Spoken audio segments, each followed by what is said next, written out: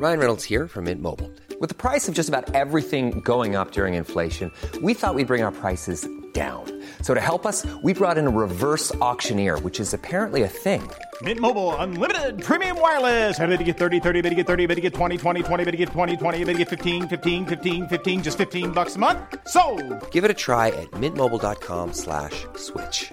$45 up front for 3 months plus taxes and fees. Promo rate for new customers for limited time. Unlimited more than 40 gigabytes per month. Slows full terms at mintmobile.com. Wow. Nice. Yeah. What you're hearing are the sounds of people everywhere putting on Bombas socks, underwear, and T-shirts made from absurdly soft materials that feel like plush clouds. Yeah, that plush. And the best part? For every item you purchase, Bombas donates another to someone facing homelessness. Bombas. Big comfort for everyone. Go to bombas.com/ACAST and use code ACAST for 20% off your first purchase. That's bombas.com/ACAST. Code ACAST. Many of us have those stubborn pounds that seem impossible to lose, no matter how good we eat or how hard we work out. My solution is PlushCare. PlushCare is a leading telehealth provider with doctors who are there for you day and night to partner with you in your weight loss journey. They can prescribe FDA-approved weight loss medications like Wegovy and Zepbound for those who qualify. Plus, they accept most insurance plans. To get started, visit plushcare.com/weightloss. That's plushcare.com/weightloss. What you doing? Trying on glasses with Zenny's 3D virtual try-on. Wow, that's pretty cool. But those glasses kind of make you look like your Uncle Bob. Oh, not exactly the look I was going for. Okay, how about these clear glasses? Oh, or these round ones. Very on trend. I like both on you. You know, I also like these aviator sunglasses. Wait, are those the actual prices? I say get all of them. Seriously, why not, right? Oh, now I want new glasses. Zenni.com. Quality prescription glasses starting at $6.95.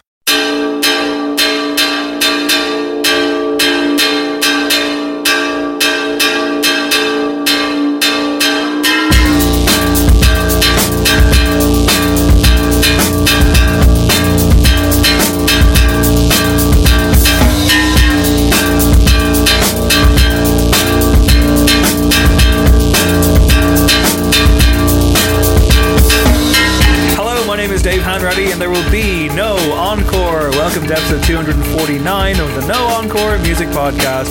It's the penultimate episode of 2020. It's the best songs of the year. Wow, I can't believe it. I can't believe Craig Fitzpatrick. It's been a year.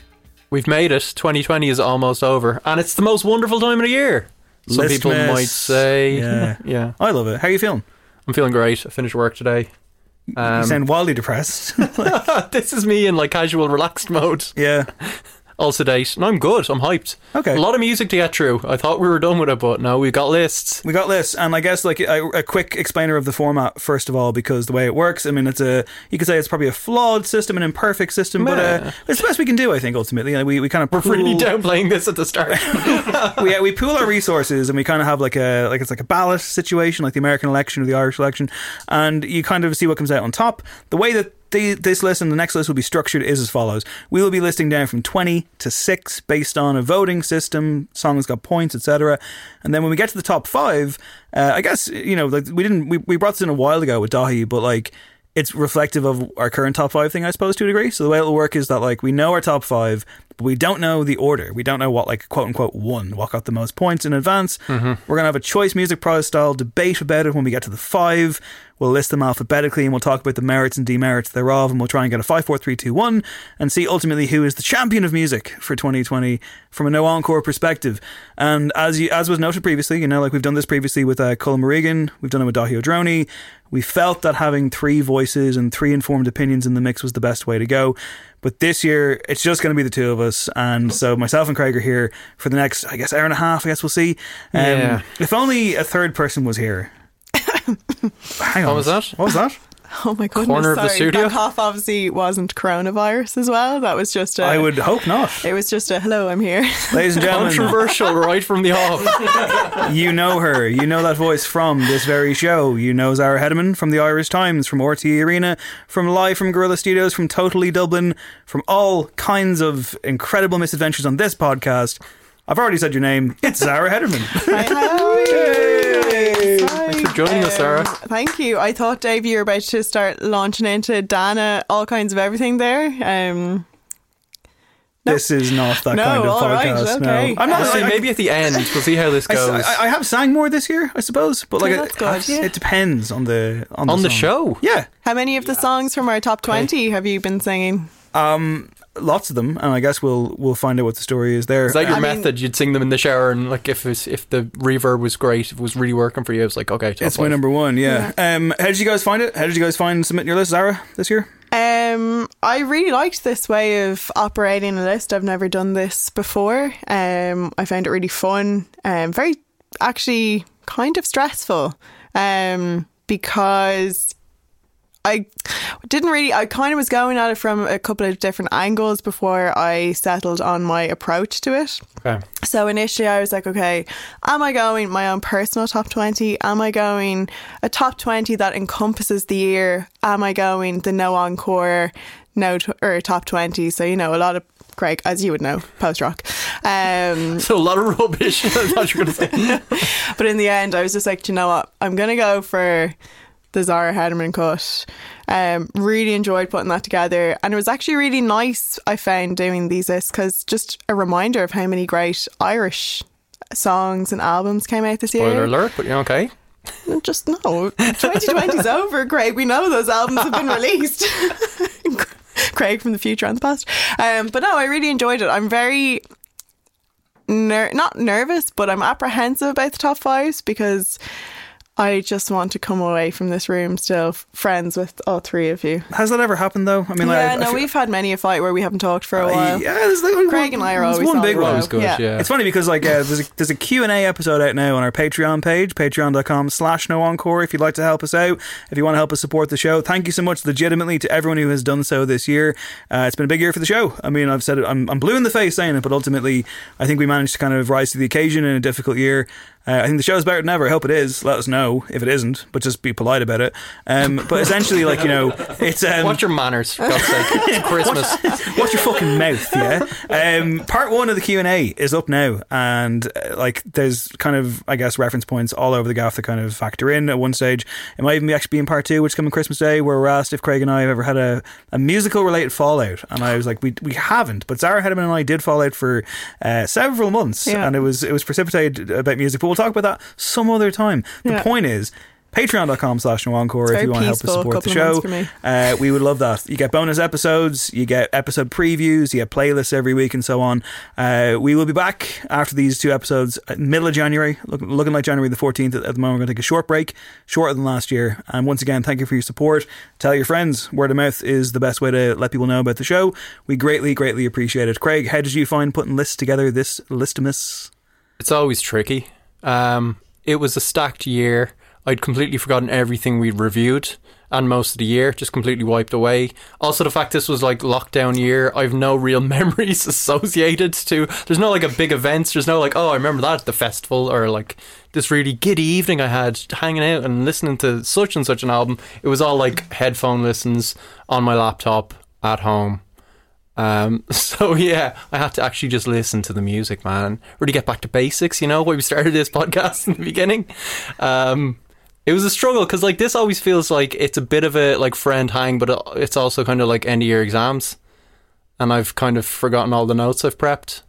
How did you find it? I think you should just wing it. I enjoyed it. I mean, like, look, lists are arbitrary. I understand the opposition to them, but also I think that ultimately these lists tend to reflect, our own personal tastes, and I hope that they will be recommends. I hope people will listen to them and come away with discoveries. I think actually that was a big aspect of it for me this year, despite the fact that we were all fucking boxed into our various individual gilded cages. It was a situation where a lot of the stuff that's high up for me this year is new stuff, both songs and albums, and that came from just, I guess, trying to find new stuff rather than just outside the realms of the podcast and the albums we review and such. And I really hope that translates for listeners. I hope people come away from this hearing stuff they'd never heard before. And if not, well, I can't really help you then, can I? So ultimately, very aggro start. I'm just getting ready. I'm getting ready for the top five because I think there's going to be some serious fucking disagreements when we get to these top fives. Again, it's a group think, like what it's like to try and brainstorm amongst a collective. Craig, it's not everyone's always happy, right? It's for sure hard to find that perfect compromise. I'm not sure we will, but we'll do our best. Craig, last year was emotional, but I think we kind of worked together on the top five rather than falling out over like certain placings and things. I wonder will it be the same this year? We've got a rogue wild card. Yeah. So okay, let's not fucking dance around it any longer. Let's get going. Number 20.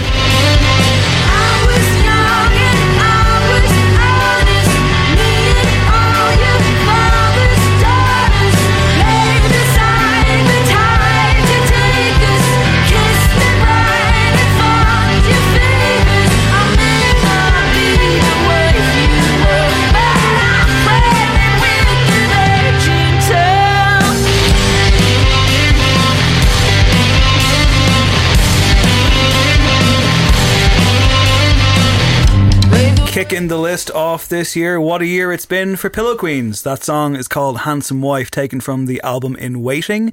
We sometimes when we do these lists, you come away with like ties, or you have a situation where you might have a couple of songs at the bottom of the list that you need to kind of, a couple gotta go, basically, and that's what happened. Craig and I and Sarah had a lengthy Zoom call in advance that we all thought would take like 5-10 minutes. Yeah. It was almost an hour. Yeah. And a big part of it was but with the album as well. When we get to the albums, I mean, like there was kind of like, okay, well look, it's a 20, we're not doing the top 25.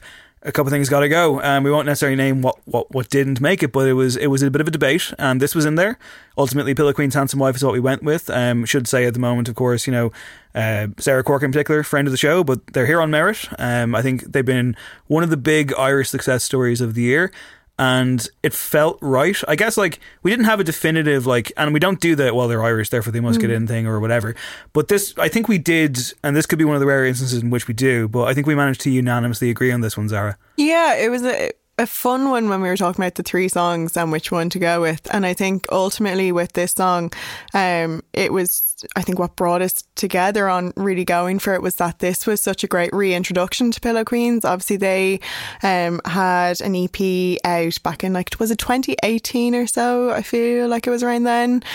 And I remember hearing it, liking it, but when I heard Handsome Wife for the first time, I was completely blown away by it. I just thought the maturation of their sound was just astonishing.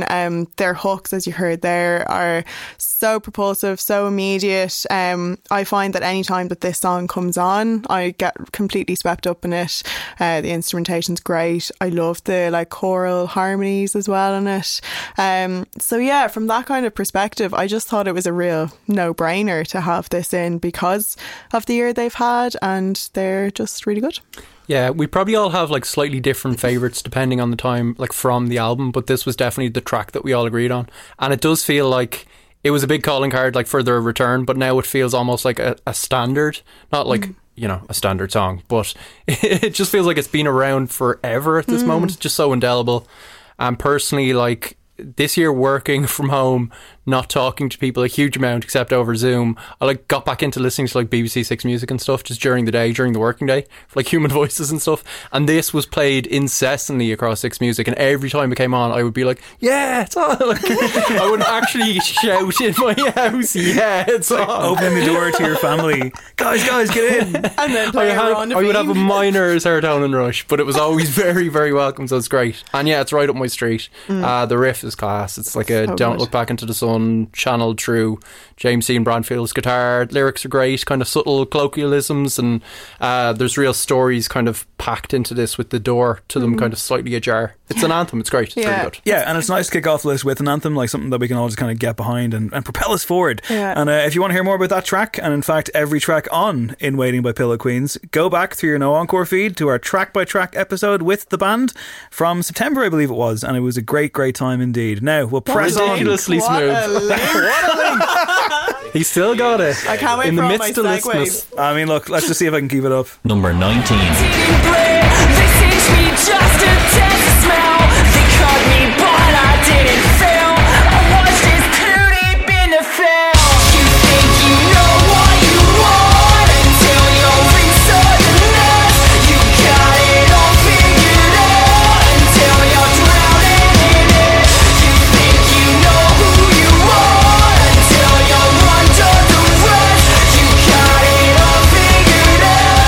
Yeah, so that was, of course, Code Orange with Underneath. Probably my track of the... No, only joking. Dave, did you pick this one? I might have, yeah.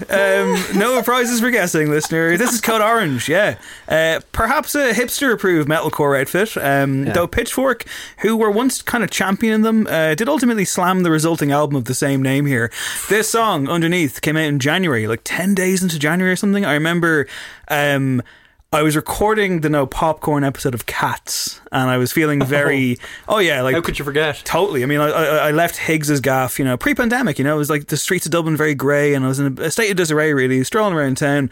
And I saw that this was out. I whacked it on and I liked it well enough, but I was like, yeah, that's cool. Like Code Orange, they're an interesting band because they've been around, they've been on the rise for a while. Again, like they're kind of like I said, like the Pitchfork approved, the Stereogum approved metal band of the now, They've been endorsed by the likes of Slipknot. They've got a professional wrestling association because they popped up on NXT a few times. Triple H's favourite new band, back when that was like a cool thing to do. And ultimately, I've liked them. They had an album called Forever a few years ago that kind of got a lot of good critical notices. And I was very hyped for this. And ultimately, I was like, I think with the album as well, I think it is a good album. I think it's a bit too overwhelming at times. And this song, when I first heard it, I was like, yeah, it's a bit of fun, but I'm not really feeling like an emotional connection to it. But ultimately, one of the reasons why this is here is because a lot of songs have stayed with me this year that I didn't think would, and this one has actually stayed with me for like the fucking calendar year. Right. And it is that kind of shot of adrenaline that I love and that I need. I love that chorus. I think it is a bit workmanlike in places, but the chorus when it comes in, I'm like, look, it's just ticking all those Dave Hanratty boxes, I mean, like, it doesn't reinvent the wheel, but it is that kind of strong serotonin kick that, it was desperately needed. Like, we had Richard Chambers on the show recently talking about fucking, Motorhead doing wrestling themes and how he was going to that throughout the year to, like, kind of, pick himself up. And I guess everyone had those little kind of anthems. And yeah, Code Orange Underneath for me, absolutely. Will you be adding it to your playlist, Craig? Or Zara Hedman? Will this be going into your... Do you know what? Actually, when I stuck it on, because Craig so graciously made a playlist of all the songs. Thank you so much, Craig. So graciously. No problem whatsoever. Legend. Oh. Didn't mind it whatsoever. No one else was volunteering, so I thought I'd be a nice guy. But yeah, when I stuck this song on in particular, it was an early morning, it was a very crisp morning, and it just like kicked in, and immediately I was brought to Death Grips. It really reminded me of like that kind of real industrial, scuzzy, like hardcore, very claustrophobic beat. And then the more I listened to it, I felt like it was a real kind of almost mashup then of Death Grips and Grimes.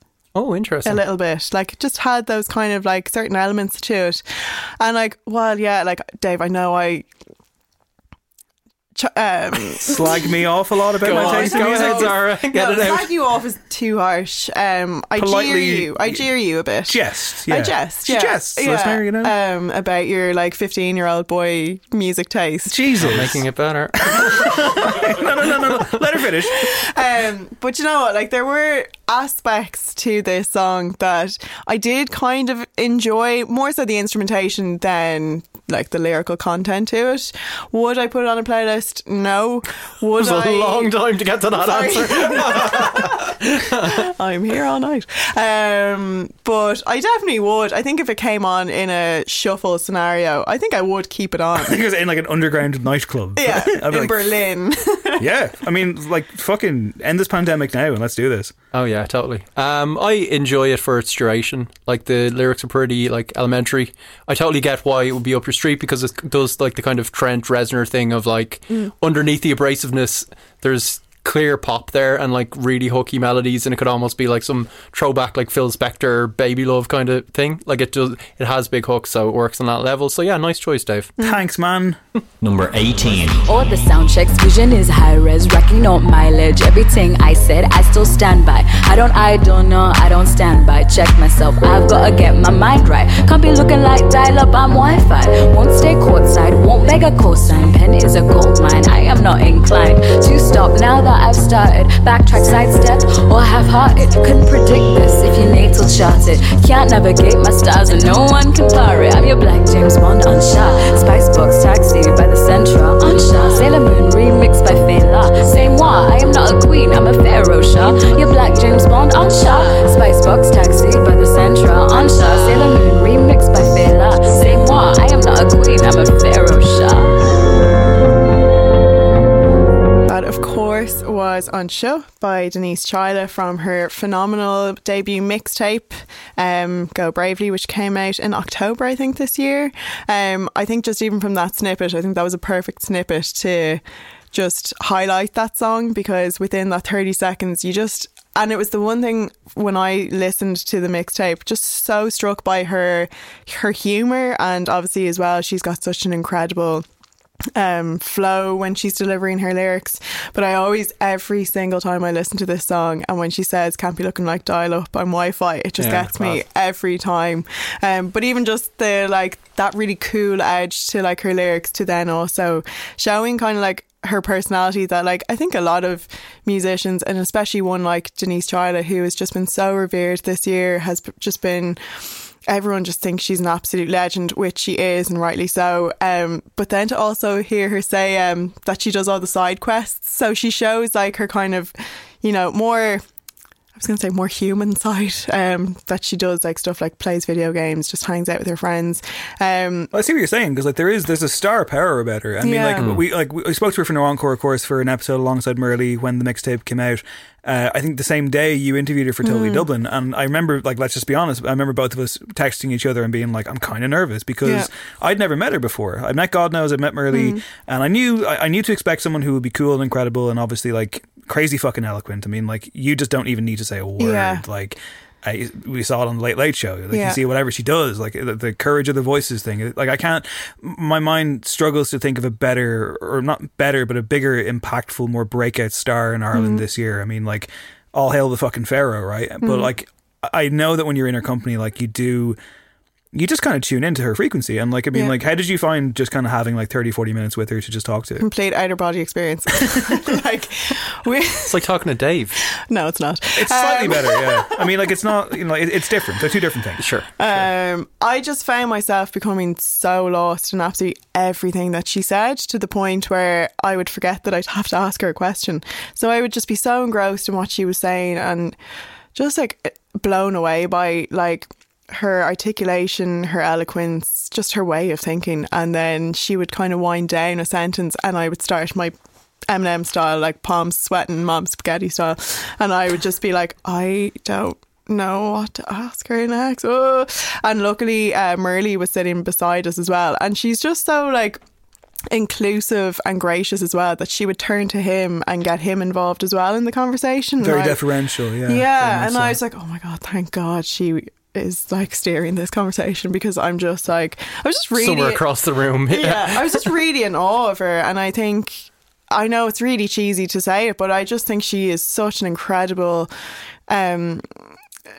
person for anyone to look up to be inspired by, to be educated by, to maybe change people's thinking on certain ways and see things in a new light. And I'm all for her, all for this song. It feels like she's got a singular presence, and I'm very, very curious to see where it will take her, because both Merle and Denise were at pains to underline that Go Bravely is a mixtape, and I think Unsure is fucking awesome. It's instant, it's great. However, it does feel, as do a lot of the tracks on there, they feel like ideas and sketches and stuff being worked out, and I think that's why it represents what it represents for them, where it's more it's not her showing off, but it's definitely her kind of I guess working through. It's like a workout. It's very much just it's like seeing someone kind of write and record in real time, and I wonder what that will look like versus, say, a more defined album when that arrives. Yeah, I mean, it's a mixtape in the truest old-fashioned sense of the word, at a time when we're being thrown playlists and mixtapes and everything that isn't an album. This is totally, as you say, her working stuff out. It's a statement of intent. It's kind of stripped back, and I love that production. It's just so watery, and kind of, it doesn't overpresent itself, but she just glides across it so brilliantly. And yeah, it's the confidence, it's the breeziness and the humour, and it's she's kind of shimmering through this apocalyptic year, and just taking it all totally in her stride, and that kind of fade out, panicking again thing just hits really, really hard. It's great. Number 17. White leather seating, going into the light like a flash in the dark. See the tears in our eyes, fall like glittering stars in American cars. I let go of the wheel and take hold of my heart.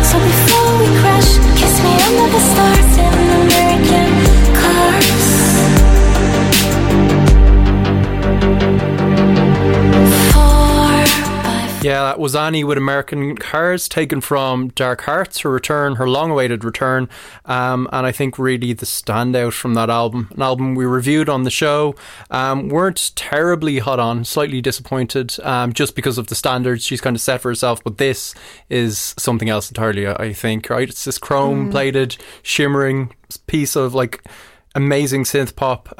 It's definitely the standout for me. I think it's obviously officially one of the tracks of the year. We can now state. And you know, it's an album. It's kind of like a midlife album. It was her going back to her hometown and processing a lot of stuff and old memories. And a lot of the songs kind of feel like she's right place, wrong time, and trying to, you know, work through issues. And this is just, it's not like a song about a memory. It's like the song is the memory. It's so immediate. It's just so evocative. Puts you right there and then. And it's just, yeah, it was a huge one for me. You mentioned her hometown, which of course is Bergen in Norway. Our beloved Bergen. Which we've been to for Colm Regan's wedding, and the bar that we could not stop talking about, No Stress. Do you reckon she was in there writing the album? Oh my God. Imagine that playing in No Stress. Oh, come on. Really go for some of that right now. Never mind in the bar in Bergen. When I heard this song for the first time, immediately what I thought was, where was Annie with this song for season 3 in the Roadhouse? Oh, totally. Yeah. Like, yeah. Big Twin Peaks vibes. Yeah, because I remember listening to the episode. I'm a weekly regular listener to No Encore. It's my favourite podcast. I hope so. Subscribe to the Patreon. But I was really thrown and taken by how much of a Chromatics vibe there is also to this, and just like practically getting frostbitten by how icy it is, and like also just like immediately thought that this song could have been like a perfect song for, say, like the Drive soundtrack as well. It almost feels, I think it's a great song, and like I'm glad it's out in 2020, but I kind of feel like it is maybe about like 5 years too late or something. It probably is. Maybe. I think if it had been 5 years ago, the impact it would have had, because it would have really fit into that whole like Chromatics drive, and it's just such a shame. I actually would have loved to have seen this performed on Twin Peaks season 3. I guess that adds to the whole thing, because I mean this was her first album in, was it 11 years? Yeah, it was. And like, I love Annie, big fan. I found the album to be fairly forgettable. Ultimately it is good, but it's not amazing, and it's strange because this was the first single, and this came out early on in the year, and it was like, oh my God, there must be an album coming, incredible, I can't wait. And it didn't stay with me, but the more I listen to it, the more I'm like, yeah. And even like in this playlist, especially with the song that's coming next as well, it's like that kind of gorgeous kind of synthy vibe. I love it. Yeah, it's spellbinding, genuinely. And it's my favourite middle 8 of the year as well. Wow. Yeah, that's really good. It kind of goes into this like Shangri-La's spoken word thing. From a man who loves his middle eights. We didn't do top 5 middle eights this year, did we? No, maybe next year. Oh, fuck, we did. I thought we did, yeah, because there was a couple that we put in. I'm like, well, that we can't use that in the middle eight now, but like, it's kind of interesting. Okay, yeah. Yeah, look, listen, Annie, if you've never heard her before, she does kind of, as Zara alludes to, frostbitten pop like a few others.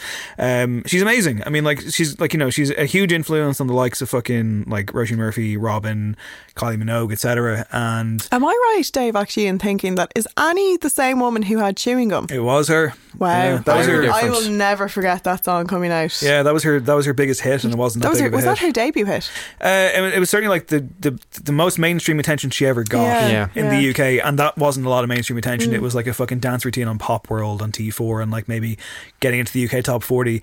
I think Chewing Gum's a bop. I think Heartbeat is probably her best song. She's awesome, and I don't mind this album being a bit kind of meandering, because it's like, fuck it, she's earned it. She's never going to be like the biggest top pop star in the world, but she's certainly one of the most respected, and I think that's good enough for all of us. Number 16.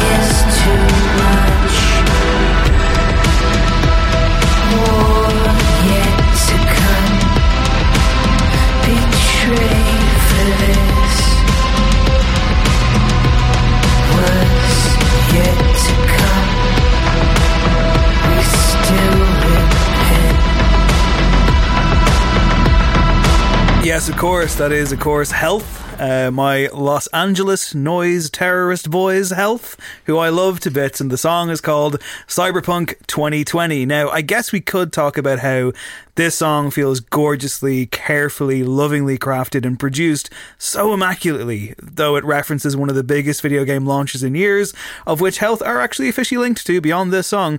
And yet that game, Cyberpunk 2077, is broken as fuck in contrast to a track that feels like a rich dream maze. If you haven't been keeping up with Cyberpunk 2077, the latest is that, like, it's been taken off the PlayStation Store. It's a whole disaster. It's one of the biggest, like, major launches of a product in years that has been such a disaster, but I'm still playing it and trying my best with it. I find it hard to describe why I love Health so much, because ultimately the clip you heard there, like, when that kind of ramps up and, like, I don't know, man, like, I don't want to sound like I've just fucking, like, gone to the top of some mountain and taken ayahuasca or anything, but, like, ultimately I wish you would. I just see colours, you know, like legitimately I do. Like, I just see the Beck album Colours from 20. Yeah, that's a bad album. But, like, Health, like, there's just no one like them for me. I love that, it's pure industrial pop. It's stunning what they do. Everything sounds titanic. Everything sounds huge. They create worlds to get lost in, and this year that was needed more than ever. I continue to bang the Health drum. Like, they feel this way to me. Like, they're just signature, moody, kind of huge, pitch dark electronic aesthetic just gets my fucking blood pumping. It's a frequency. It's a signal from another world where everything is neon tinged and dangerous and inviting and beautiful and jagged and hyper real. And though nothing is promised, everything is possible. I love them so much. They're coming back to Dublin. They're playing in Opium, apparently, next November. Opium? I know, of all places. It's incredible. We should go. But you're taking ayahuasca. That's what? They've got their references mixed up here. I'll have to make a decision on whatever drugs cocktail I take that evening. But essentially, I hope gigs are back by November. They played Dublin about a year and a half ago. They were actually on No Encore at the time, and I was in the Grand Social, like, you know, didn't get a huge crowd, and I was very disappointed because I was like, lads, one of the best bands in the world. Obviously a personal favourite. What was the response? Yeah, I was like standing on the stage. Look, listen, I mean, like I say, they craft worlds that I love to escape within, and I don't think everything they do is fucking amazing. We reviewed their last album, we thought it was only okay. They put out an album this year called Disco 4, which is a lot of collaborations, a lot of kind of odds and ends that they built up together, and some are better than others. But I'm just so grateful that they're out there doing their thing. They're like, they don't play the fucking industry game, and unfortunately it keeps them in that kind of independent box, but also they're just one of the most independent bands I've ever seen. So I'm just glad that they're still fucking going, because they're the kind of band that you could figure could just hang it up any day of the week, but they just keep on doing it, and they have a cult following of which I am very much drinking. You're the cheerleader. Oh, I'm drinking the fucking Kool-Aid all day. I'm drinking that neon tinged Kool-Aid. Yeah, well, it's the only way you'll get a mustache, my friend, with a red Kool-Aid mustache. I can't grow facial hair. There's no reason to have a go with me, sorry, you know. Oh my God, you. That's just you taking some throwaway comment, very personally. I want to grow facial hair. The least surprising thing in the world is that we're associated with a game called Cyberpunk. It's like, of course. Very much better than the actual game, it would seem. But yeah, I always think of their sound as kind of like pixelated or something, so it makes sense. And it is huge, and it's great, and it sounds like something that like Brian Malco from Placebo would really approve of, which is always a good thing in my book. Yeah, that was literally in my mind when I was listening to it again, and I was listening to it on the bus this morning, and it really reminded me of in your top 5 earlier this month or last month when you had Running Up That Hill. Okay, the like gallop of that song in particular, it really brought me back to that world, and it's so atmospheric, and yeah, you can see the kind of grayscale of this arrangement, which I actually really thoroughly enjoyed. And I will be checking that out so I can go to Opium next year. We're gonna planning already. We're gonna make a new metal fan out of Riet, I'm telling you, it's gonna be amazing. And now for something completely different. Number 15. Back when we were still changing for the better, wanting was enough. For me it was enough to live for the hope of it all. Cancel plans just in case you call and say meet me behind the mall. So much for summer love and saying us, cause you weren't mine to lose. You weren't mine to lose. That of course was August by Taylor Swift. If I sound like I was laughing, it's because I was. I just lost my breath there singing along to that song. Obviously that was from Folklore, her much, I think, divisive album. Lads, would you agree? Yeah, I mean, it was a massive release. Biggest album of the year, maybe. One of the most talked about albums of the year, yeah. For sure. I mean, it's an intriguing proposition, but I guess more intriguing for me is that you were won over. Yeah. Yeah. What happened? Give me the whole backstory here. Hello, my name is Zara and I now like August by Taylor Swift. I don't know what it was. I have never been a fan of Taylor Swift at all. I've really been adamant against her music. I just never really liked it. Yeah, actually, like, would you say that you were specifically not, as in like, I don't like this? Or you were like, it just doesn't do it for me? I mean, it didn't do anything for me. I will admit that, yeah, like Bad Blood, I remember when that came out and I did find myself having that hook stuck in my head. I listened to this purely because I was like, okay, this is a pretty huge release. Really need to listen to it. But I was also actually quite interested to listen to it because it was such a change up of what she had done before. I also had watched Miss Americana. This is the Netflix documentary. Yeah, which brought me into like the Taylor sphere and welcome to the Taylor sphere. Yeah. Population. 2 people enter it, 1 person leaves. It's the Taylor sphere. And one of my friends, Hannah, is a big Taylor Swift fan, and I was talking to her a lot about Folklore when it came out during the summer. And so my friend Hannah is American, and she raised a very interesting and valid point about why she likes Taylor Swift so much, and it's because she would stick her albums on in the car when she was, say, driving across the country, say from college back home. And she was like, kind of like a Bruce Springsteen album, Taylor Swift's music is amazing car music. And I was like, oh, okay, that's interesting. And then there was just one day, I think I was actually a bit drunk, and I was on my way home and August came on and I just got so swept up in this song. It is ridiculous, like an embarrassing level of swept up. And I was just like, oh my God, this song is it's exceptional. And I listened to it again. I think I listened to it about 7 times in a row that night, like just in my room, folding closed. With your judgment impaired after the alcohol. Exactly, yeah. And then I returned to it and I was like, I need to return to that song. And I came to the conclusion that this song, August, is 2020, this generation's Natalie Imbruglia Torn. It's a big claim. That's a huge claim, and I'm not like, I don't want to jump in with a disagreement, but I will just say that, like, for me, it's a song we talked about on No Encore years ago. Sure by Hatchie takes that crown, but I can see, I don't disagree, but I think that the Hatchie song, for example, I was like, why isn't this the biggest song in the world? It's fucking outstanding. So this is more Torn for you than, say, Sixpence None the Richer. Oh, absolutely. Okay. I just think that this is a perfectly crafted pop song. Oh yeah, well that's what you expect from her, right? And obviously Taylor Swift has a huge propensity for pop, and I think that really shone through on Folklore. I mean, obviously you've got something like Blank Space, which is just so immediate and it's so raring to go, but I think it's actually a bit more impressive when you have something that is a little bit more bare and stripped back, like, say, August, or even This Is Me Trying, which follows that song on the album. And just like how hollow those songs are, how much space there is in them, and yet, sorry, that was such a long pause, and yet you just like get lost in them, and they have that same kind of immediate, like, arm in the air kind of impact. And like, honestly cannot believe that I am a Taylor Swift cheerleader Stan, right now. like, things. No, I'm not Stan. So you buy the Switch, even though I don't know how much of a Switch it is, and I guess, you know, look, I think there's loads. I think the huge musicians like Taylor Swift, they switch all the time. There's just lesser deals made of it. I think obviously, yes, this was a very, I think, and we'll talk about all of this more with certain bands that we'll be discussing later, but I think that, spoiler alert, sorry, but well, we don't know, we might be, I don't know, there might be bands coming up, we don't know. I think when, you know, you're an artist of Taylor Swift's profile and stature, there's a lot of calculation going into your releases. Obviously this kind of came out after Lover, which was a huge failure. I think musicians of that level are hugely calculated. But it sounds like none of that really came into this for you on this song. I just got swept up in all that melted away, yeah. Yeah, I just got really swept up in it, and I just kind of got to a point where it's like, I actually can't deny that this is class. I kind of love when that happens. Yeah. Because music should be kind of undeniable. Yeah. I like some of the lines in this. August slipping away like a bottle of wine. I hear that, and yeah, I think the aesthetic. Really suits.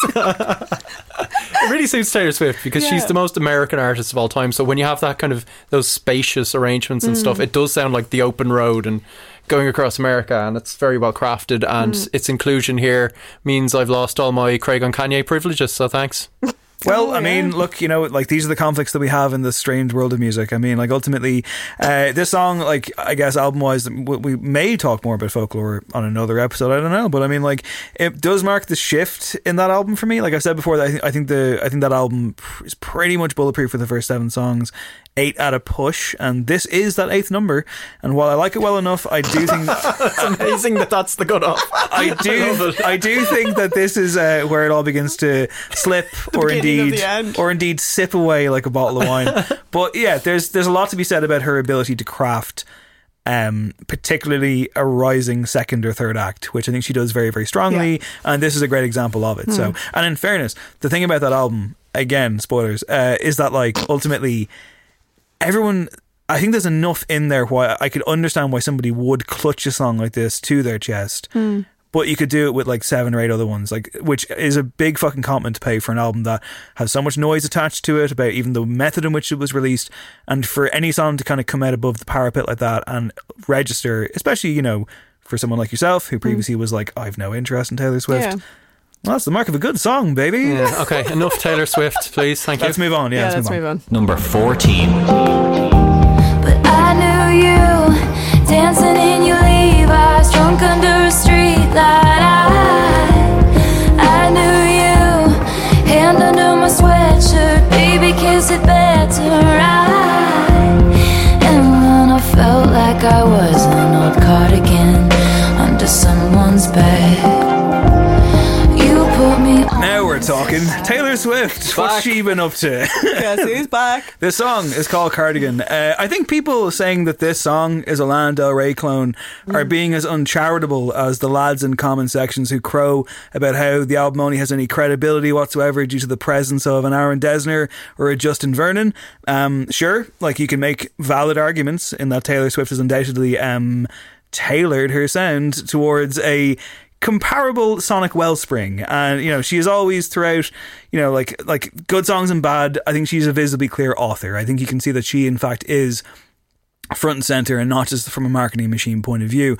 The conviction of this record, of these songs, was never in doubt to me, despite the fact that I do think that she has an issue with, you know, just general kind of presentation, and especially with albums bloating them to the point of just like, okay, you've made your point, wouldn't this be so much better if it was shorter? But on songs like this, man, I just forget all those kind of problems. I mean, Cardigan I think rules because not only does it capture those minute, unique yet universal life details, it's a bit pissed off about them. You get heart-stopping lines like, and when I felt like I was Noel Cardigan under someone's bed, you threw me on and said I was your favourite, alongside the much more acidic and judging, a friend to all is a friend to none, chase 2 girls, lose the one, right after. Itself followed up by when you are young they assume you know nothing, which stands not only as a general irritation that young people rightly feel, it's also a little bit arrogant in that regard, in that like nothing can substitute for life experience. And you know, if you keep it on the kind of individual plane, I think this song also speaks to perhaps being taken advantage of by an older lover, or at the very least overlooked and dismissed, likely by someone who now regrets it. And you know, Taylor is not looking to absolve here. She's fucking hurt, guys, you know? And like, I think that's where like that pure emotion comes from. It's like, I needed to hear this from her more than I usually do, because like you mentioned Lover earlier on, and it's dressed up with like songs like Me, which we all fucking remember as being love that one. Great number, yeah. And it's like, or like you think of like Look What You Made Me Do, and I'm like, God, this is so try hard. Whereas I think when she just strips it all back, I'm like, yeah, that's there's the fucking person. There's like the relatable person I've been reading so much about, I've been hearing so much about. In these moments, I can understand why this album and her as a person have cast such a huge spell on people. I think, you know, there's a moment in the song several times actually when she kind of says, I knew you. And though it is delivered quite sweetly, it brings a couple of things to mind for me. There's an incredible television show that very few people have seen called Rectify, in which one character, moments from his own demise, lets his best friend know that he knows that his friend is innocent, and he's asked why. and he says, because I know you, because I know you, because I know you. And that, when I saw it years ago, just fucking destroyed me. But then I also find myself thinking of Gabriel Byrne's Tom Hagen in Miller's Crossing, tired and beaten down by all the schemers and the traitors, as he bitterly notes, nobody knows anyone, not that well. Beautiful. Wow. This reminds me of The National. I wish you hadn't said that bit at the start. All the rest was golden, but it's like I've been relegated to the comment section now because it's light years, right? The piano figure. It just completely is. This song specifically. You've but been the holding rest on of the to album, this. You've been holding on to this all year, man. the rest of the album is purely Taylor. It really is. And this song works really well for me. I mean, coupled with August and I think Betty, isn't this like part of that It's a trilogy? triptych, I love triptych as a word. It's so good. Yeah, you like a can have teenage that. love triptych. So she's actually kind of telling like short stories. She's inhabiting characters, and I think in a weird way that frees her from like her own persona and how she expects people to like perceive what she's doing next and talking about her own feelings, and she can somehow be more honest through those short stories. I think she's really effective as a lyricist when she writes. It's quite an American way of just approaching things. Like some of these stories you could imagine as like vignettes in the New Yorker or something like that. So this works really well for me, aside from that very, very national piano. I think that's actually such a great point about her songwriting and her inhabiting characters, because I think it's on Last Great American Dynasty where she's talking about a character, but then she flips the narrative a bit and then she talks about herself. So there's a real vagueness to the perspective of some of the songs and where she's writing from, which I sometimes quite like. I was actually having a discussion about this last night about like artists kind of spoon feeding emotion to listeners, and I like always kind of would prefer when I have to make up my own mind and have to use my imagination a bit more. I don't like to be told literal kind of stories sometimes, or literal like, I'm so sad right now because X or Y. But like, I think that Taylor, especially in this song as well, she does do that very well, where she just alludes to the fact that she's upset, that she's heartbroken. I do remember when I listened to this album for the first time and I absolutely hated that she used like a cardigan for the metaphor. I was just like, that is so naff. Like, I have more of an issue with the fact that she fucking later sold one as part of a package merch deal. It's just business, baby. But that annoyed me because I was like, oh, that's really cynical though. Of course, and that's why like that, but that's the two fucking Taylors, you know. That's the whole the Mystic Americana thing where I'm like, yeah, there's parts of this I buy, but most of it is propaganda. Oh, I didn't buy any of it. I bought some of it. I buy the idea that someone in her life can never have a normal life, and like, you know, she lets her cat eat at the kitchen table. That sounds fine. That's disgusting. That's fine, yeah. Oh, yeah, I mean, you like, would say that. You would. It's not as bad as like your one on fucking Love Is Blind having a dog drink wine out of a giant wine glass. Look, is it? that you know, dog was having a rough night. We've It's a all bit more rock and roll in Burns. Hey, let's move on, maybe. We've all been there. Yeah, look, all I will say is that like this song stayed with me. I thought it was very, very thoughtful, and I thought it was very, very well composed. Craig is not wrong about Light Years. Let's move on. Number 13. No, none of this will matter in the long run, but I know a sound is still a sound around no one. And while I'm in this body, I want somebody to want, and I want what I want, and I want you.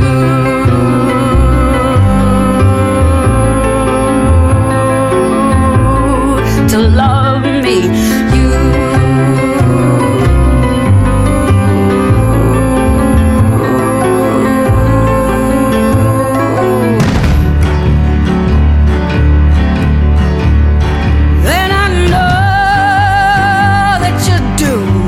So that was the opening track, I Want You to Love Me, from Fiona Apple's fifth album, Fetch the Bolt Cutters, which followed after 7 years of absence, and really reawakened a lot of huge Fiona Apple fans that seemed to have existed, particularly on Twitter. No shade. But yeah, this was one of my choices, and I think it was quite high up on my list because one thing, so I actually, full disclaimer, I had never listened to Fiona Apple until was it the New Yorker profile? Sure, yeah.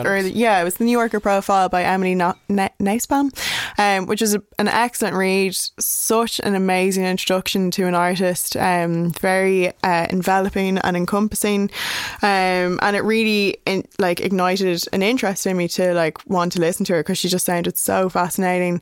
So for the whole time reading that, I listened to Tidal on repeat and was like, holy fuck, this is incredible. So I was then really excited for this album just to kind of hear the progression, and then I vividly remember waking up at 6 a.m. the day that this album came out, just because I couldn't sleep, and was saw that the Pitchfork, the infamous Pitchfork 10 out of 10, stuck it on, and as soon as I heard this song, I was just I was brought back to that initial feeling of listening to her for the first time, which hilariously was 3 weeks beforehand. I was just oh my god, she's amazing. Were you it is 10 out of 10? Oh yeah, give it 11. But yeah, and throughout the year I haven't really returned to Fetch the Bolt Cutters that much. I think it's a good album. I don't think it is as phenomenal as what some people have kind of lauded it as. Obviously her songwriting is just really great lyrically. I think her dexterity with words is just really great, kind of in a similar way to Denise Chyla. She can be really funny, she can be really biting, she shows a lot of her personality, which I really admire. But what I just could not resist was the piano in this song. It's like a tidal wave that just tsunamis you, goes over you, and then you get a bit drowned in it, but then you come back up again. You're this is so class.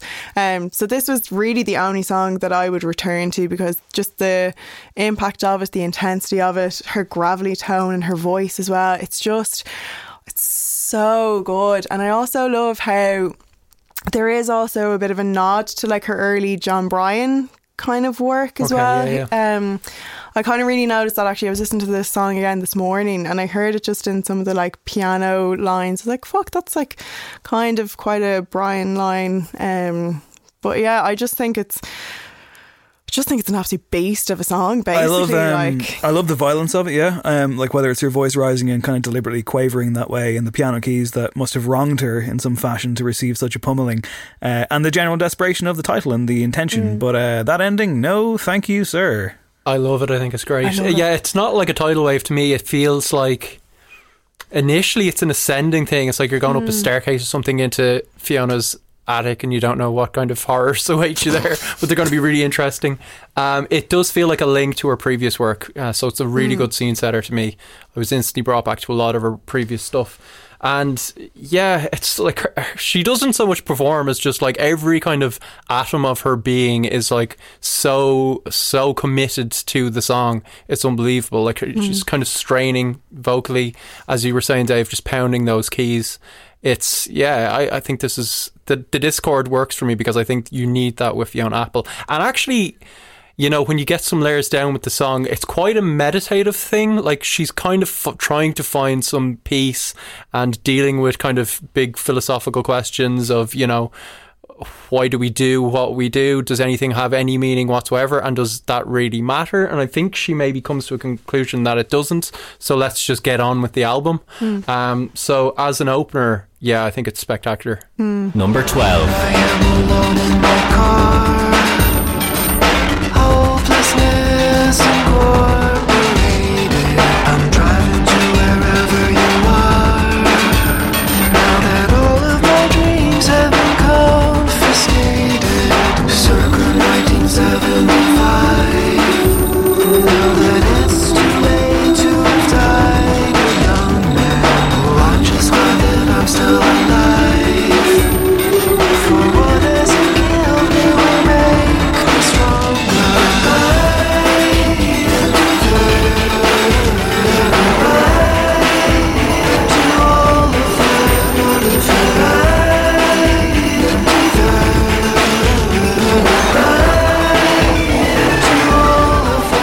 Sufjan Stevens, sounding a little beleaguered. This is definitely a hard-fought, hard-worn song. It's Goodbye to All That.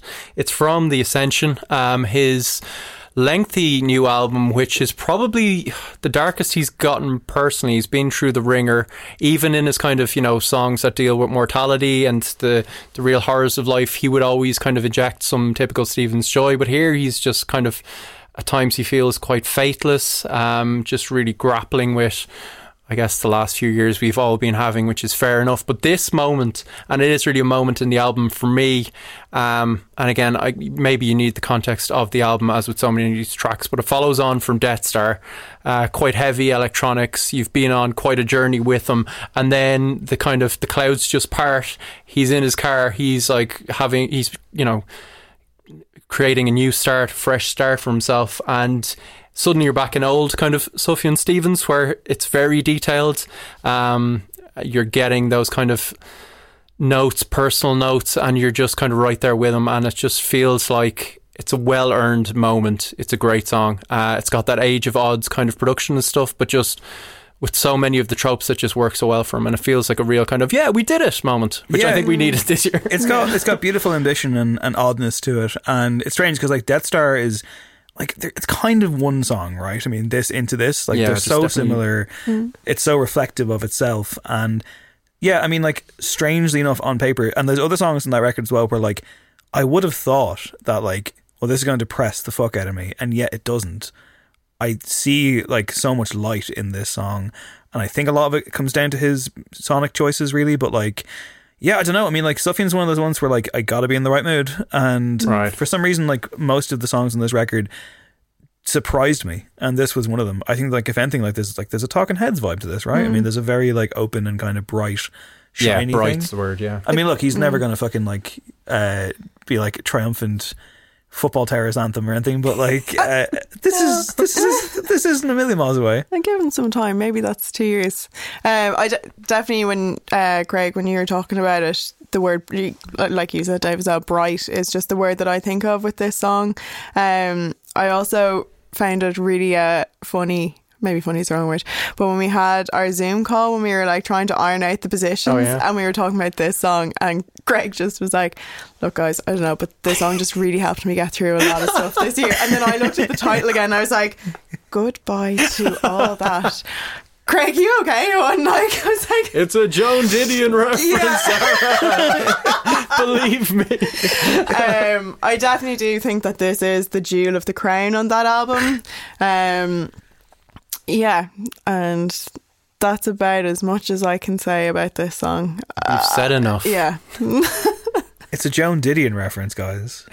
Like, you know, that's not Craig. Well, do you know what he's when he was talking about this record, and like a lot of people have commented on how usually he's so hyper specific and literate, but he's using kind of like well-worn phrases and like self-help mantras almost that just feel like that's not quite Sufjan. And this being one of them, but of course there's extra meanings to it all. But he was saying they're well worn for a reason, and actually that's what I needed right now, just kind of those mantras. And I have this image of you like in a recording studio putting your hand on his shoulder and saying, that's not quite Sufjan. Like, just driving him on. I have an image of Craig as Donald Draper at the end of Mad Men. Oh, this is what he wants. Like, he's literally works in advertising. Like, like, how do you feel about that, Craig? You've made it. Congratulations. God, no hope I'm moving to my hippie commune any day now. Number 11.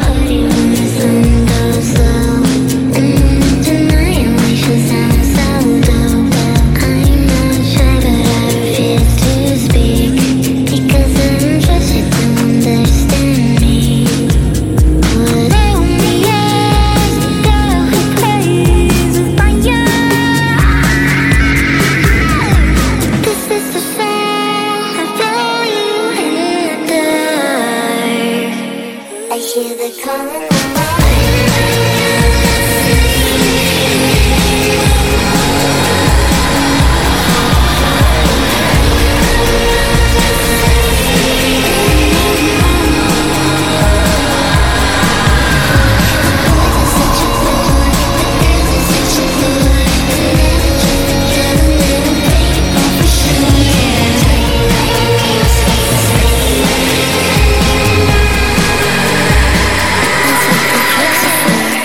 stop before we hit the top 10. It's Grimes. It's My Name is Dark, open brackets, art mix, close brackets. Craig Fitzpatrick, what is she talking about? She is inhabiting the spirit of a new god that is seeking vengeance on the world, I believe, Dave, as she does a lot on this album. And yeah, I don't know, it's very like Lovecraftian, which I love. She's talked like the production is insane to me. She's talked about how it had to be gigantic but not just a mush, and she worked really hard in it, and I think she really pulled it off. And it's just, this arrived just before the world went topsy-turvy, but it felt topsy. Are you laughing at me, Zara, for saying topsy-turvy? It's a great term. I don't see the problem. In my suit. Explain yourself, Hedman. All right, Mr. Man,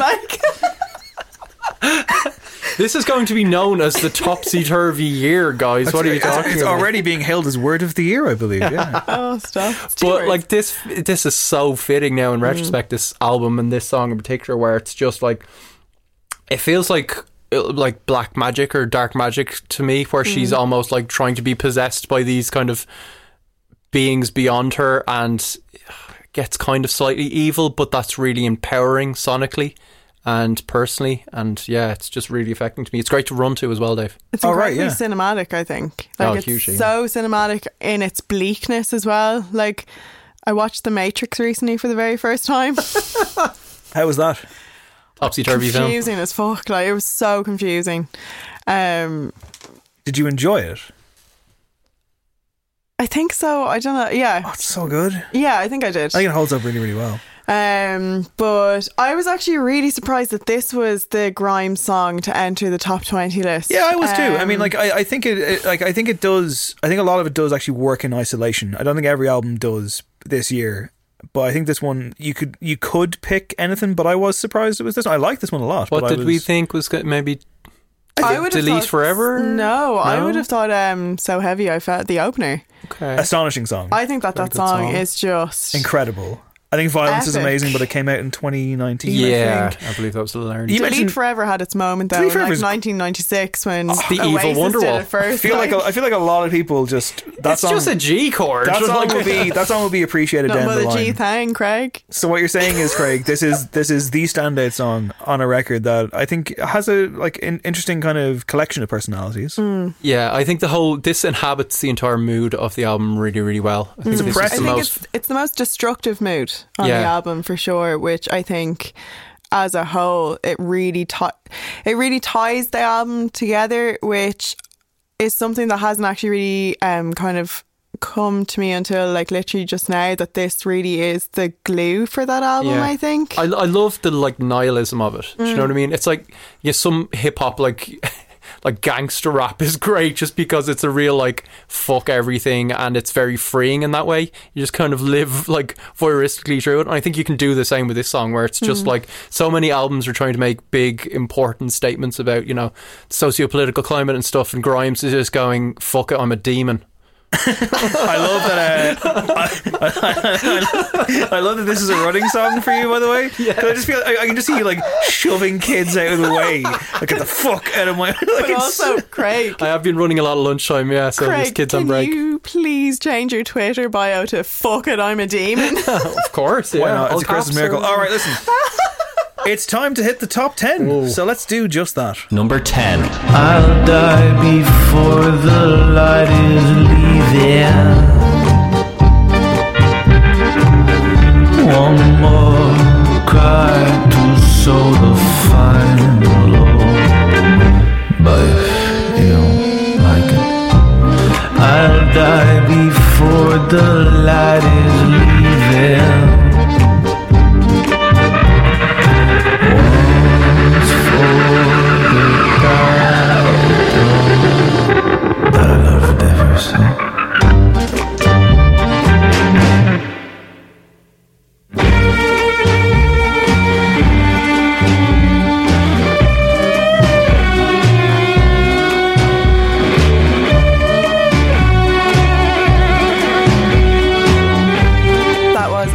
Greatest guitar shred, I think, of 2020 by Dan Fitzpatrick on Paddy Hanna's song Sinatra on his third album, The Hill.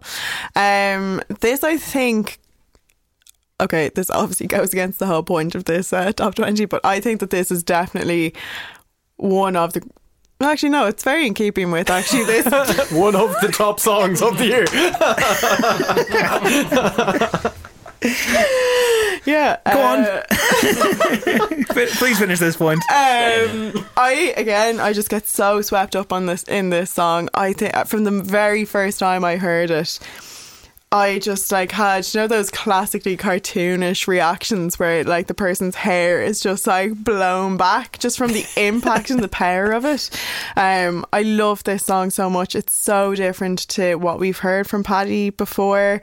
It fits so nicely in the world of the album as well. And I interviewed him earlier this year, and it was, I think, one of my favourite interviews because he's just so much fun, and like you just never know what he's going to say about his music or stories from like throughout the years. But when I asked him, because I love this song so much, and I would never ever ask a musician like, where'd you get your inspiration for this song? Because I just think that's such a lame, sometimes it's very valid, but I think it's kind of more interesting to talk around a song. But with Paddy, I was so interested in this song because like the first line is they killed Sinatra with a microscope, and then you get this chord organ that just immediately transports you to like 1960s Italy and dark like laneways and stuff like that, and you're like creeping around like this empty town with him. And I was just like, look, Paddy, like I don't usually ask questions like this, but tell me about Sinatra.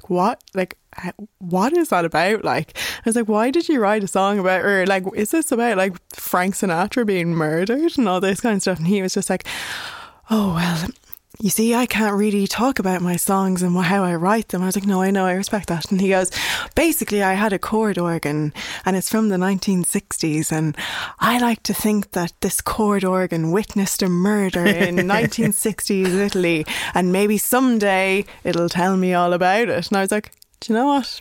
I accept that answer, and that's good enough for me. I also just think that guitar solo that we just heard the first snippet of is phenomenal. It actually electrocutes me every time I hear it when I'm walking around. I just think it's great. What about you guys? The chord organ should be the star of the show, right? Because it does feel like it's seen the murder.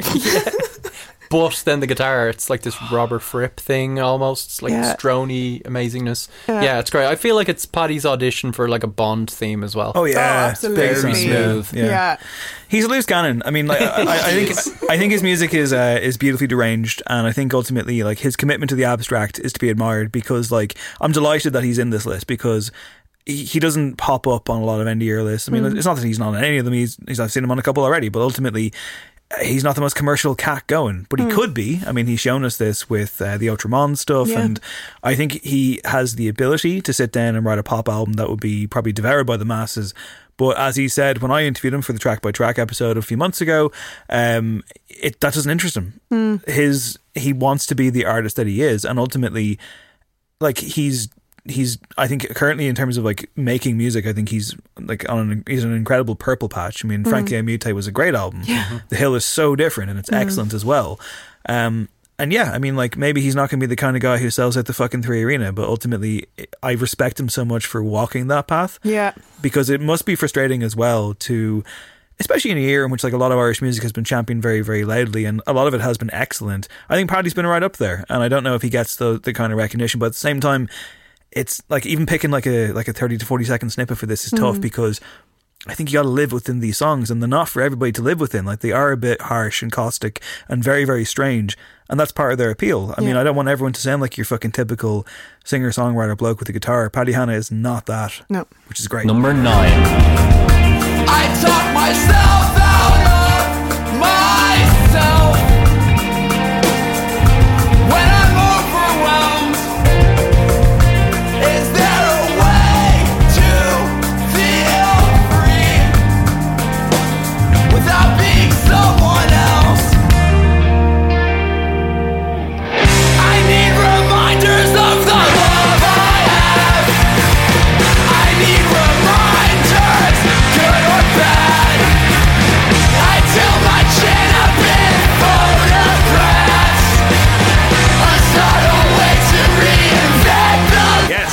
angel. Touche Amore. That song is called Reminders, and the actor called Touche Amore. Now, who are they, you might ask? Well, in fairness, I didn't know until a couple of months ago myself. They are an American post-hardcore band from the City of Angels, Los Angeles, California. They've been around for a long time. They've been around for 13 years. That voice you heard there, which I feel is going to be a Marmite situation for people, especially when you hear it in isolation. Even like cutting clips for this, I was like, wow, Craig and Zara are going to have fun with me on this one, because it's so Taking Back Sunday. It's so hardcore American angst, and I fucking love it. That's Jeremy Boehm is the name of the singer.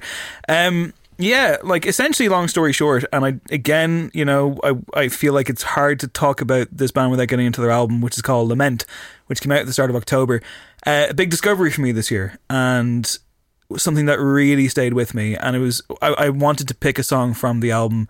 This felt like the right one to go with. It was a single, and if I recall correctly, it has a video with lots of dogs in it, which, like who in that video, yeah. Who wouldn't be, like, including Jacob Bannon from Converge pops up with his dog. It's delightful. It's delightful. Yeah, essentially, like, this is the kind of music that, like, has spoken to me for a long time, whether it is You're Taking Back Sundays or whether it is, like, aforementioned on the Q&A episode Brand New, who of course I can no longer listen to without it being a bit of a strange situation. I've always been very partial to this kind of hard on the sleeve thing, and it can go either way. I think, that kind of American twang is definitely not for everybody. I'm surprised it works for me as well as it does, but it really fucking does. And I was reading some interviews that they'd done. Your man Jeremy Boehm says, like, this is arguably the poppiest song in our entire catalogue.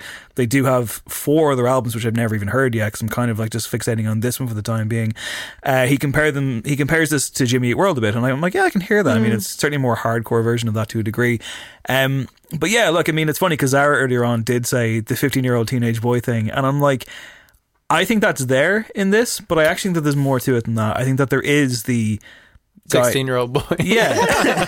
And then add like about another 15 to 20 years. Yeah. I think that there is that kind of like wrong side of 30 thing. I think that there is that kind of like, growing older and life not being the magic that you necessarily thought maybe it would be, and all the nostalgia pangs are in here as well. And I think, like he himself, Jeremy Boehm, has talked up this song as being a perfect entry point into this band. And though it wasn't the first song I heard by them, I'm like, yeah, I mean, I think it is. I mean, like I said, I haven't even gone back and explored the previous stuff because this hit me that hard. And this song in particular, like, I've found it to be that kind of literal thing. Like, I love, you were saying earlier on, Zara, that like you prefer when people, whether it's in an interview with Paddy Hanna or whether it's Taylor Swift and kind of inhabiting characters or whatever, you maybe prefer when a song, is a bit more, maybe more subtext to it than just like shouting out at you. But like, I do think that there is a place for that in music, and when that works for me, as it does here, it really does kind of supercharge me, and that's what this song did. That's good. Yeah. Yeah, it's probably a bit, I don't know, buff for me or something like that. But we have talked before about the likes of, say, Blink-182, where it's, if they're doing live shows and touring the world and they have to go back to some of those more juvenile songs, how do they feel about it as guys in their 40s? And I guess the solution is write songs like this and move the conversation on and deal with where you're at in life. And it totally makes sense that there's a genre shift there that needs to happen, and this is a good example of it. The thing that bewilders me is that, have you got into Jeff Rosenstock yet, who I've recommended to you before? No. Okay, you need to get into Jeff Rosenstock. Talk to me.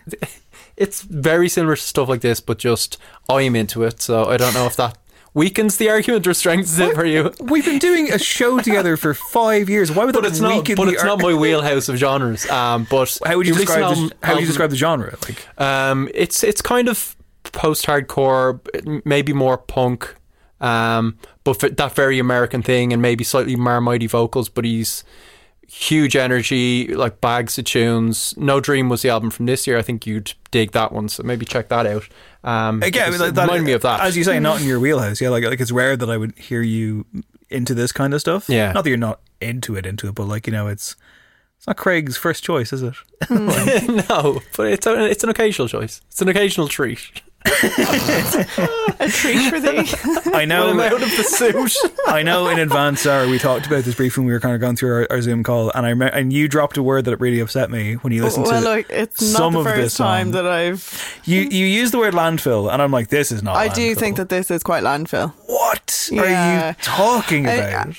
I'm I feel talking like- about the fact that I think that this is landfill. I feel which like I'm the think guy is in a the- very Do we need to valid- open the conversation about what landfill No, can... because Craig, I think we're under time constraints. I'm the guy in the here. Houses of Parliament there again. What are you playing at? You're like, Yeah, when I listened to this initially, I mean, obviously, Dave, listening to you talking about what this song has meant to you, and I completely can understand how this song has mass appeal to you and has, resonated with you.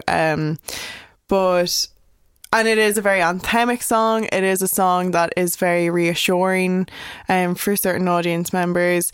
But I just kind of felt that it was a bit soulless in that kind of landfill way. It just is kind of like rushing towards a finish line to a certain degree. And actually, when I kept returning to it, the landfill thing returned to me because parts of the instrumentation really reminded me of Tokyo Police Club. Do you remember them? I remember them. I interviewed them back in the day. No way. Via Skype. I was a big fan of them as a teenage girl. Yeah, I remember Skype was a thing. Yeah. Saw them in That's Whelan's really a couple of gone times. away. Nice lads. Yeah, I would say they were. But yeah, this song just personally for me, it didn't really do a whole lot. In one ear and out the other, but not as bad for you as Idols, I hope. Well, David. What happened to Idols this year? That's a whole different podcast. That's a whole different podcast. Let's move on to another Dave discovery, though, shall we? Number 8.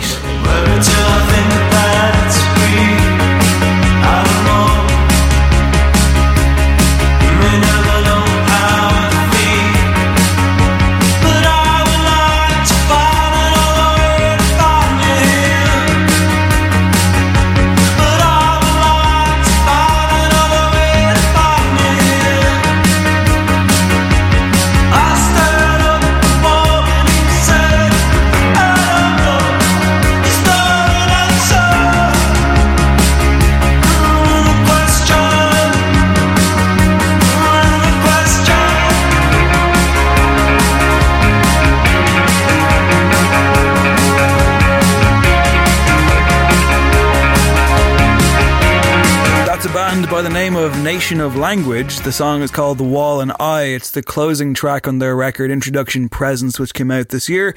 And another discovery, yeah. I got to give credit to Mark Conroy, who writes for Head Stuff and District Magazine and Golden Black. He foisted this upon me, this song in particular. And Foisted it upon you now. Yeah, well, that just came out into my head as well, foisted. But like in classic Dave Hanratty fashion, it took me ages to actually get around to it. And I was like, yeah, I'll check it out, I'm very busy, very important. You're a public figure. And first impressions were that it really didn't leave that much of an impression. But I also knew that I glossed over it. I knew I'd have to go back to it and give it a proper go before end of year season closed in. And when I did, it fucking blew me away. I'm an easy mark for this kind of thing. This persistent, emotive synth line, guitar hooks that bury disguise how enthralled they are to New Order's Ceremony. I'm back in the fucking Roisin dub with my friends in like the late 2000s dancing on the top floor. I mean, then you have the vocal, which could be European, but is of course American. I think these guys are from Brooklyn. It's very, very hipsters, yes, very, very pastiche-y, certainly. We're not 100 million miles away from some class of Future Islands, Clap Your Hands, Say Yeah amalgam, but god damn it, the spirit shines through. I think this thing is fucking resolute. It wants you to win, and when it's over, I want for myself to win too. And I don't have that many songs this year that made me feel that way, and I just can't come back to it from like a physical attraction. And ultimately, I've mentioned my friend Adam on the show a million times, apart from our wonderful Sonic Architect Adam. Who just swiveled in his chair. The precursor to Sonic Architect Adam, my good friend Adam Walker, who's on the other side of the world and was such a musical fucking North Star for me when I was growing up. It was an absolute pleasure to throw this his way, knowing full well that he would love it, and I'm pretty sure he does. I think Has it's he got just back to you, or? he said that he threw on the album. Blocked Dave, yeah. He said that I'm like, why? I keep getting these grey ticks. He said he threw on the album, and he said like straight away he was into it. But I was like, way to get to the closing track, man. And then he didn't get back. But he's fairly poor at texting me back. Yeah, I love you if you're listening. But ultimately, yeah, this song to me was just like, it picked me up. It was one of those. It really was like an outstretched hand and just like I guess like a feeling that, you know what, you will get through this fucking shit. And I know that's the biggest cliche in the world, but like, I think a lot of people need music like this if it does hit you like a lightning bolt, and it did. Yeah. This is how Dave wins. This is how I win. I think it has that real classic, again, really bright, very stark kind of December morning kind of light to it, which I think, as someone who loves winter, is one of the most beautiful times of day and year. I did not think that this was the most beautiful time or song of 2020. I did really enjoy it. I thought there was a massive bang as well of the war on drugs off this. Well, listen, I mean, they won me over recently. Yeah. I did love the whole New Order kind of recall throughout this song. I do actually really like that layered vocal harmony as well. So it did also remind me of something that I would have really loved when I was 16. I imagine if I was 16 in 2020 having heard this song, I definitely would have been like ripping out the page that Nation of Language were on NME and sticking it into my scrapbook that I had. But yeah, I did like this. Again, I think it has that kind of Annie curse of it being about 5 years too late. It might just catch the next wave. Do you know what? It might be slightly early because, you know, they're based in Brooklyn. They know what's up. It's all coming back. It's all just cycles. Who else is in this Antics Lost Society scrapbook of yours, dare I ask? Are you willing to tell us? The Cribs. Yeah, obviously. The Lads. Yeah, the Cribs. I'm going to guess Wakefield's finest. Mystery Jets. Oh, of course, yeah. I've got a picture with Blaine. Blaine, yeah. Look, all the indie boys. Yeah, I love this. This is right up my street. Very Kraftwerkian vibes. New Order, of course, all over it. Which is just great, and like a really good closer as well. It just completely takes flight. This is the opposite of buff. What's the? Is there a word for that? Unbuff, anti-buff, fluff, anti. We'll go with unbuff for now, shall we? Number 7.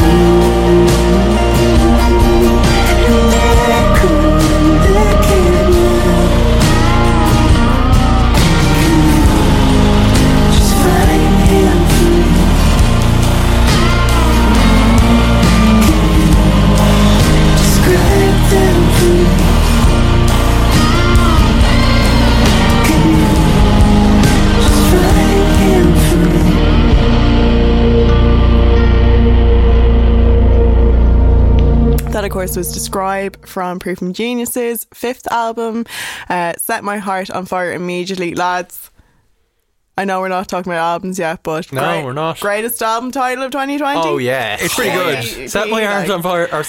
Immediately. I love the immediately. So good. I think so. I mean, I was absolutely distraught, devastated, heartbroken when I saw that this song was not even in the top 5, because this was probably, I would say, my top 2 favourite songs of this year. Mike Cadris has been, I think, my hero of 2020. I just love him so much. I think he is the warmest, most engaging artist of the last couple of years. I know that these are very big statements here, but he was someone that I loved getting to know more this year. I saw him live in the Tivoli, I guess 2 years ago maybe. It was phenomenal. It was such a captivating show, and I had the pleasure of reviewing this album for The Quietest back in May when it came out, and I just loved it. Was, I think, my favourite album to research, just because the songs, this song in particular, I literally I can't stop listening to it. In my Spotify Unwrapped, this was my most played song. He was my top artist. I spent 1,982 minutes listening to him. On May 4th, I listened to Describe the most. Are you okay? This is like... I actually don't... No, I am. It's No, a in fairness- Sophian moment. In fairness, I will say that, like, I think that piece you wrote for The Quieters this year, it's one of my favourite things you've ever written. And it was very clear to me with literally each fucking word that was in there just how much of an effect that this album, this artist has had upon you.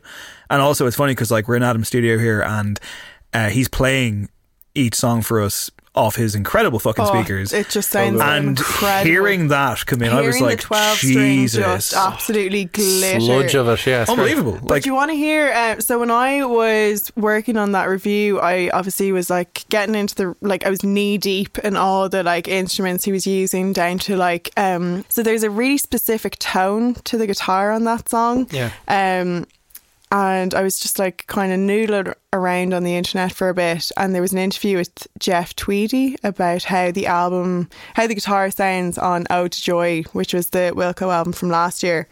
And he was like, yeah, we actually got this like specific tone because we played a gig with this guy, Perfume Genius, and he was just like playing his guitar. We heard him playing and we're like, hey, what have you done to your guitar? Like, that sounds so nice.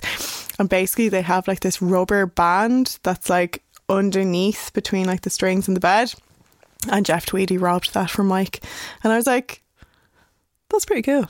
Yeah, but that was nice Mike. exchange of ideas. I like that. But yeah, I just think that this song is... Sorry, Dave just raised his eyebrows there. I was leaning back in my chair. I was just enjoying the conversation. I was getting out of the way of the conversation. Like, no, I just got lost. Sorry.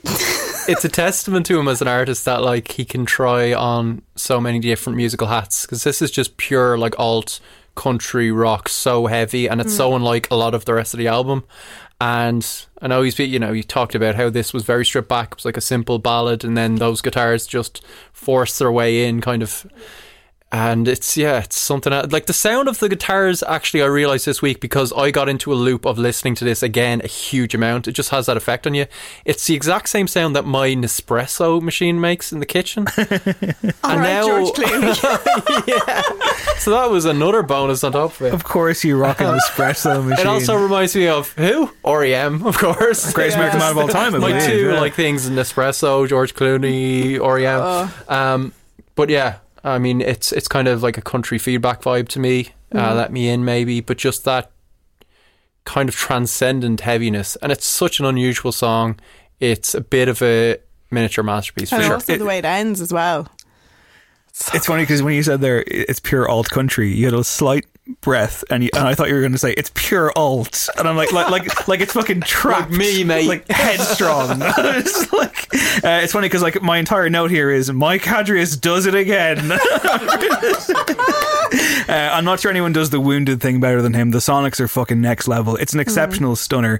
And yeah, listen, Zara, you make a good point. Like, should have been the top 5. We have this every year. There's always these little kind of periphery edges. And speaking of, our number 6 this year, we actually had a top 6, and we had to do a re-vote, a re-ballot, because we couldn't do a top 6 discussion. And so our number 6 was kind of in the top 5, but had to go out for different reasons.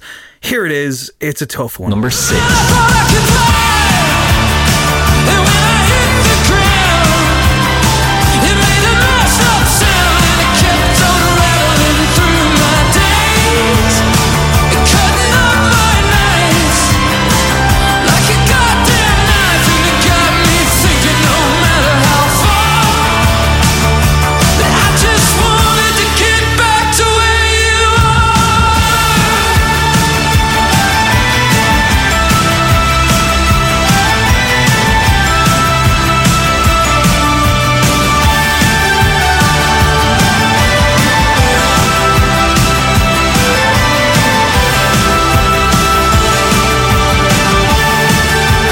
Did it, guys! Song of the year. Number 6, The Killers, My Own Soul's Warning, taken from Imploding the Mirage. Quite the comeback album.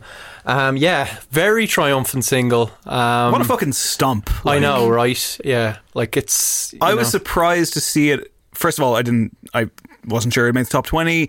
Surprised to see it as high up as it was, and I was like, it's a bit surface level. The more I went back to it, the more I was like, this song is fucking outrageous. Like, this is one of their best songs, right? No.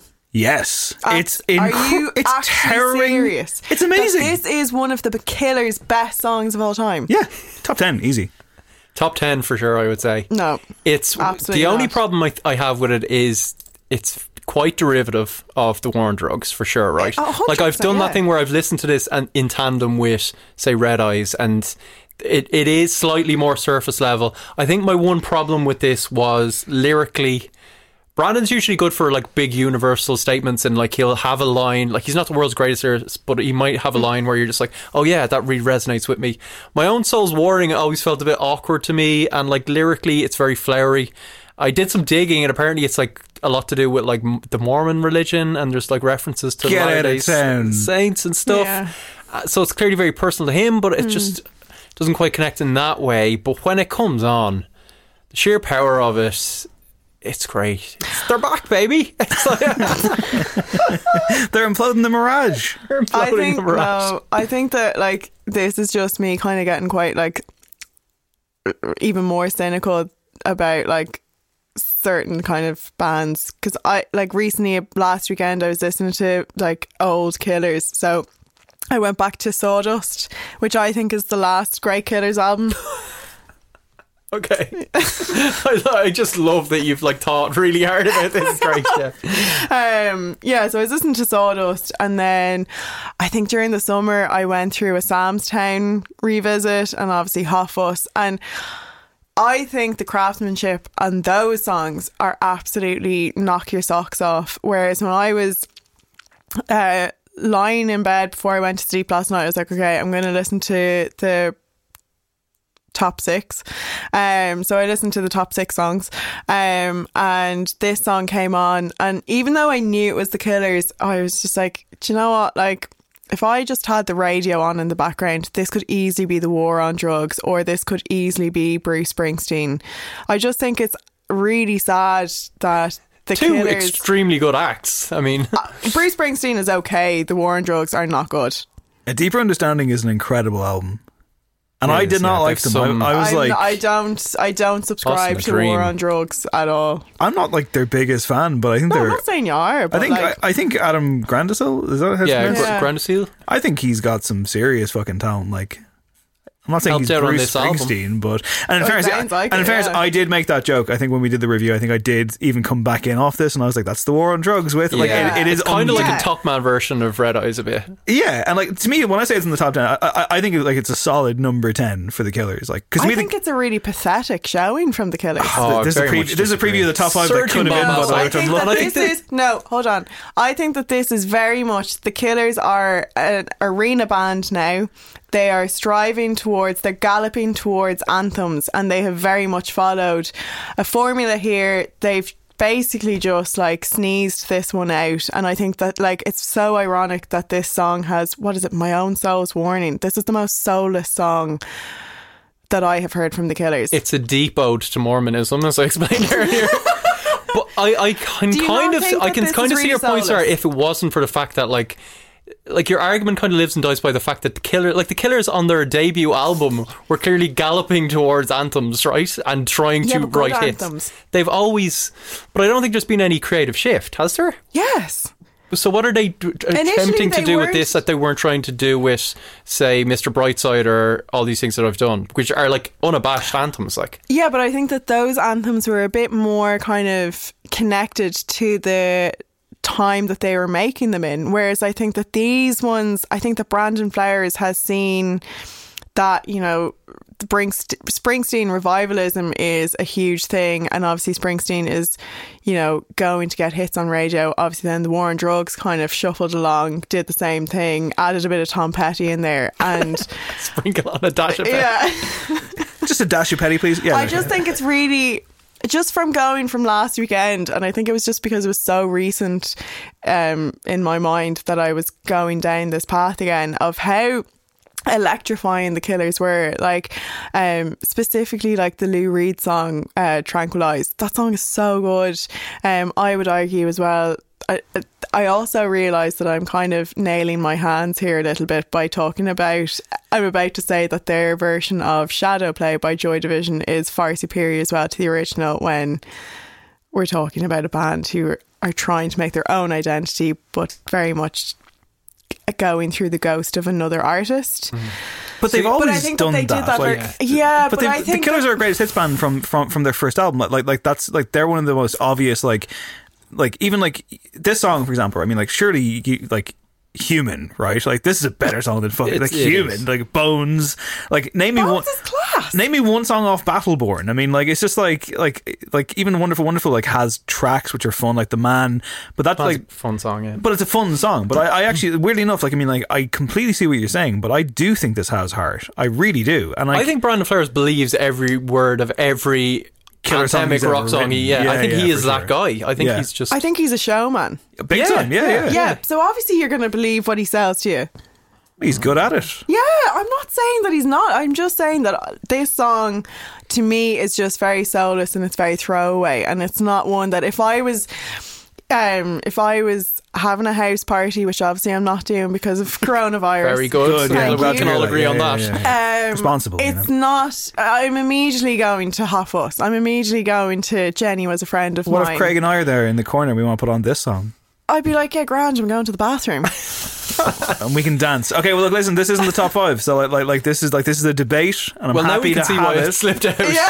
I know, in fairness, I did think it wasn't quite top 5 material, but this has brought a lot of sunshine into my life this year, and I do take your point, Zara, but I think you're definitely veering more towards you love their kind of maybe British influences, and the way that they're such an American kind of Vegas act that they bring that mutation is quite interesting to you, whereas when they just go, we're doing Springsteen, we're doing Tom Petty, it's too it's too mainstream, too fucking rolling down the highway. Yeah, I just think that they had a bit more personality in the first couple of albums. Well, listen. Sorry, it's not top 5. Sorry, Brandon. So. We could talk about it all day, but there's plenty of personality in our top 5. And as a reminder, we don't know what the order is here. We don't know who, quote unquote, won. We don't know what is 5. We don't know what is 3. We don't know what is 1. We might never know, depending on how the conversation goes. It could very well be one of those nights, but we're going to find out. We're going to go through them in alphabetical order, and we'll see what we have. All right, let's do this thing. First up in our top 5. The top 5.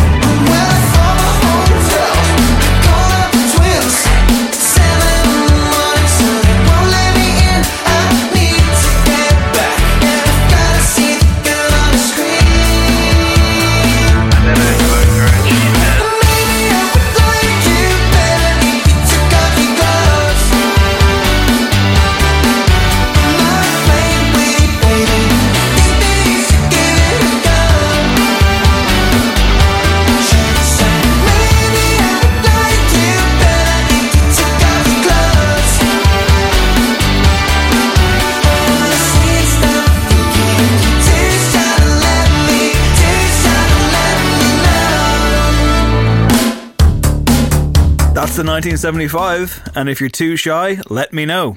Next up. They killed him once and they killed him twice. Killed him like a human sacrifice. The day that they killed him, someone said to me, son, the age of the Antichrist has just only begun. Air Force One coming in through the gate. Johnson sworn in at 2:38. Let me know when you decide to throw in the towel.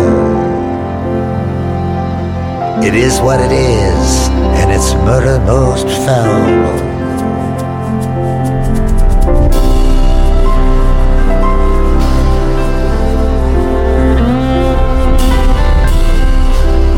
That's Bob Dylan and Murder Most Foul. Next up. I have a love, and it never fades. From the space where we learn to be brave and face guards, grief and knaves, and late days that can shame and break saints with the weight of the city's hate from the smothering state.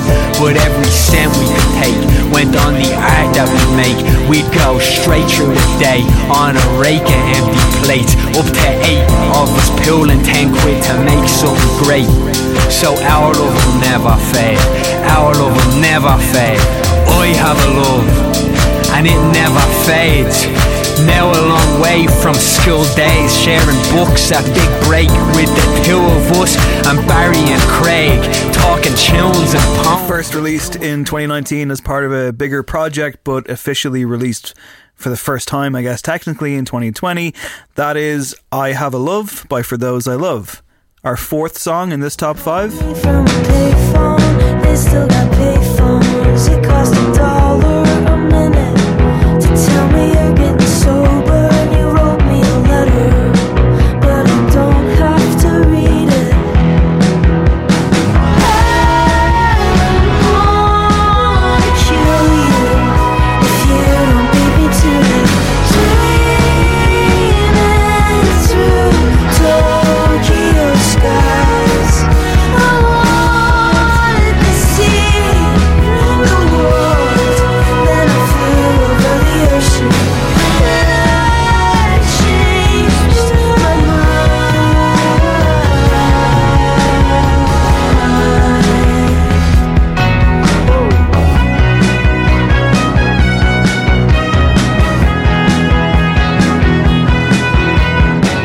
2020 was undoubtedly a huge breakout year for Phoebe Bridgers. That song is called Kyoto.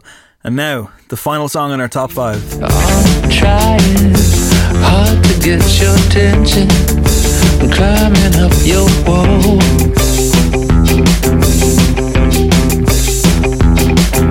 Climbing up your wall.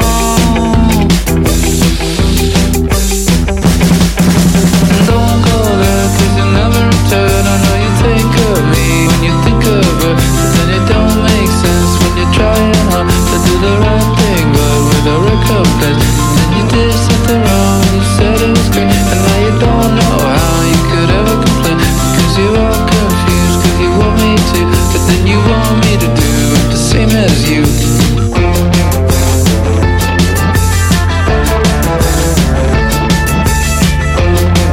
That's The Strokes, and the adults are talking. Craig's microphone has fallen over with the excitement due to rock star histrionics and heroics. I guess, you know, like as we enter this 12 Angry Men situation now, if anyone needs to hear those snippets again for whatever reason, if you need a bit of a refresh, we can call for that. We can do that. Where to start, though? I mean, like I say, the top 5, it's a malleable situation. We want to get this down to a 5, 4, 3, 2, 1. Ultimately, you know, whatever comes out at number 1, like, it's not like they're getting a fucking trophy or anything, so we'll see what we can do. It's hard. It's tough. These are 3 music critics. All of us love music. We love these songs. Maybe not all of these songs, and that's somewhere where maybe we could start. Anyone want to jump in anywhere? Like anyone got anything in particular they want to kind of just dive into and focus on first? Because I think it's a fascinating list. I think it's a tricky one to try and define. And yeah, lads, I don't know. I'm kind of flummoxed, you know. Okay, yeah. When I saw the top 5, I was slightly flummoxed as well. I think we all were, because we've such different tastes. We've had different experiences throughout the year. When the votes were totted up, and there was no like politics at play, really, we're kind of like, okay, interesting. I think I'll start with the 1975. Okay. If you're too shy, let me know. I have had a lot of problems with the 1975, as you all know. They've now released 2 albums in a couple of years, quite long ones. Notes on a Conditional Form, that's the title, right, from the most that recent is correct, one. Craig, yes. Which was the first one? A brief inquiry into online relationships. That was last year, yeah. Which I think was the much better album for me. For although sure. I think you liked the new one more slightly, although you didn't like either that much. No, I liked some of their kind of... No, I think I didn't really have a lot of love for the new one either. But this song, I think, was quite the gem, because I think what it does is it doubles down on what actually makes the 1975 work.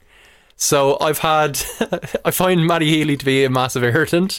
I've had problems with a lot of their themes, their aping of other acts, but I think at heart they're a pop act, a throwback pop act. And when they do this kind of big-hearted 80s sounding, bring in the sax, epic chorus stuff, there's nobody better in the world at it right now, including the 80s acts that they're kind of imitating, to be quite honest.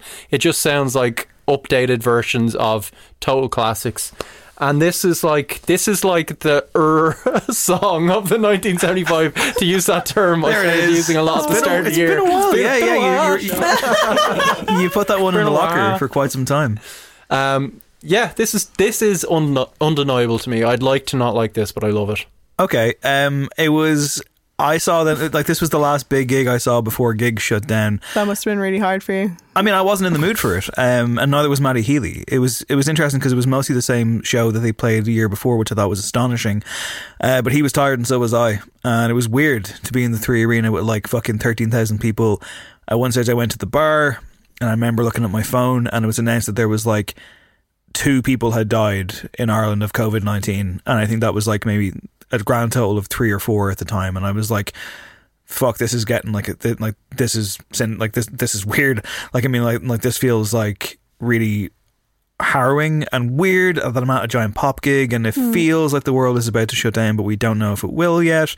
2 days later we were at the fucking Choice Prize in Vicar Street, like, you know, people rammed into a small bar. Last hurrah, really, wasn't it? It was the last hurrah, and I guess, and like the big gig was the fucking 1975 one, and I just wasn't in the mood. I went with Andrea Cleary, friend of the show and on podcast, and she was well up for it, but I was trying to like live vicariously through her and all of the other 1975 fans, and I just couldn't really get into it.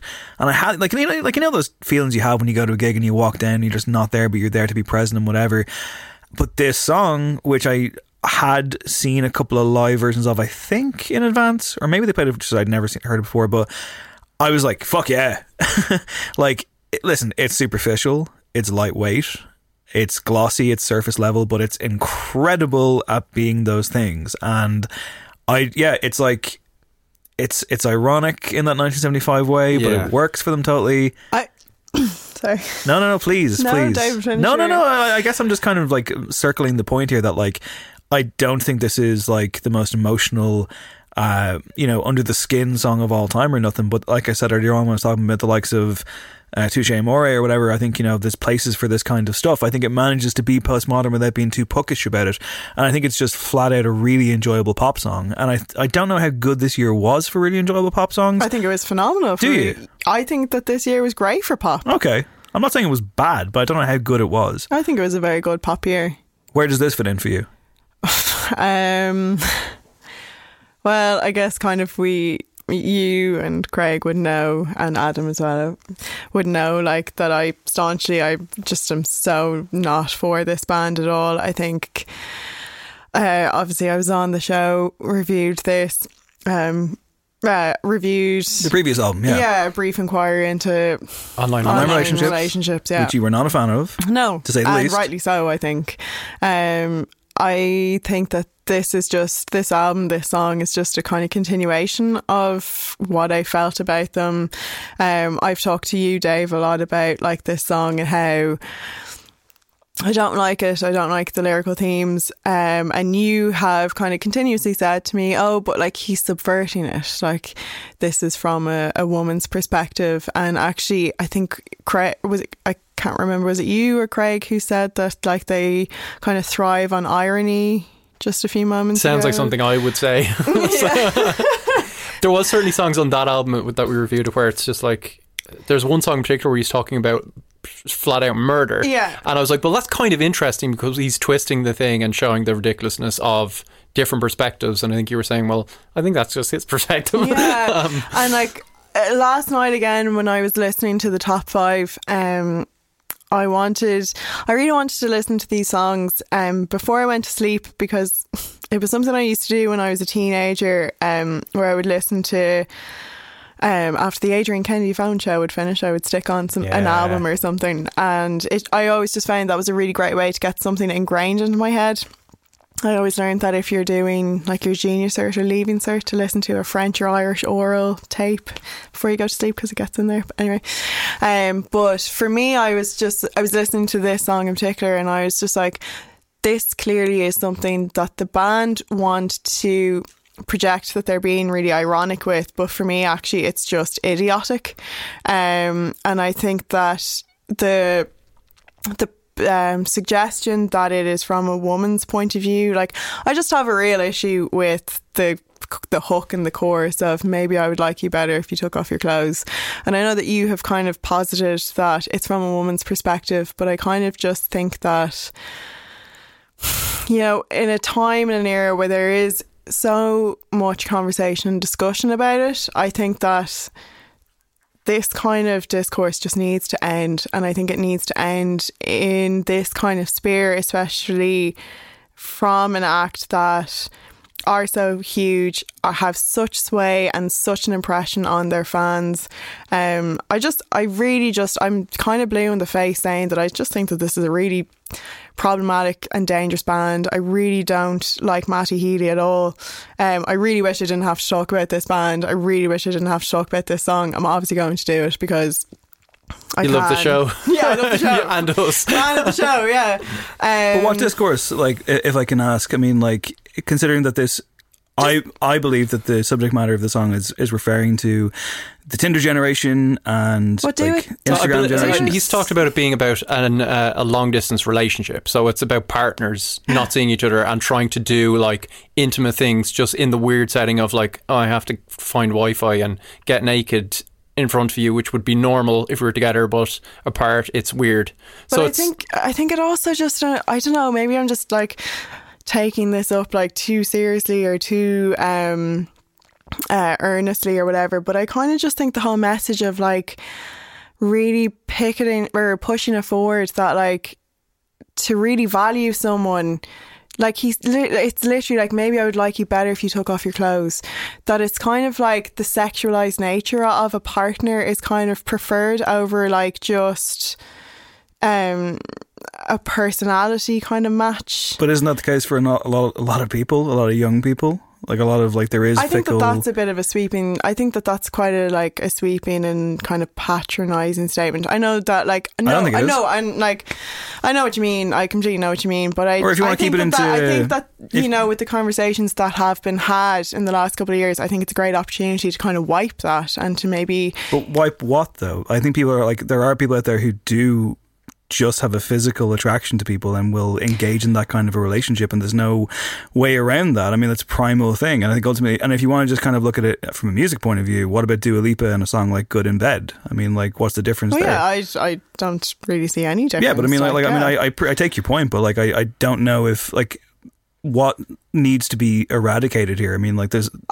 so many songs about sex and horniness out there and have been forever. Yeah, but I think that there's, you know, you can do it with nuance. But this is 1975. But I think there is nuance in this song insofar as what he's doing, I think, is being quite self-deprecating in this. I don't think he's showing himself in a good light whatsoever. I think all the verses are him showing a kind of pathetic version of himself, which is probably close to like what he is, like, reality, or you know, he's a flawed human being or whatever. But he's clearly acknowledging that this is a slightly fucked up situation and this relationship mightn't be working.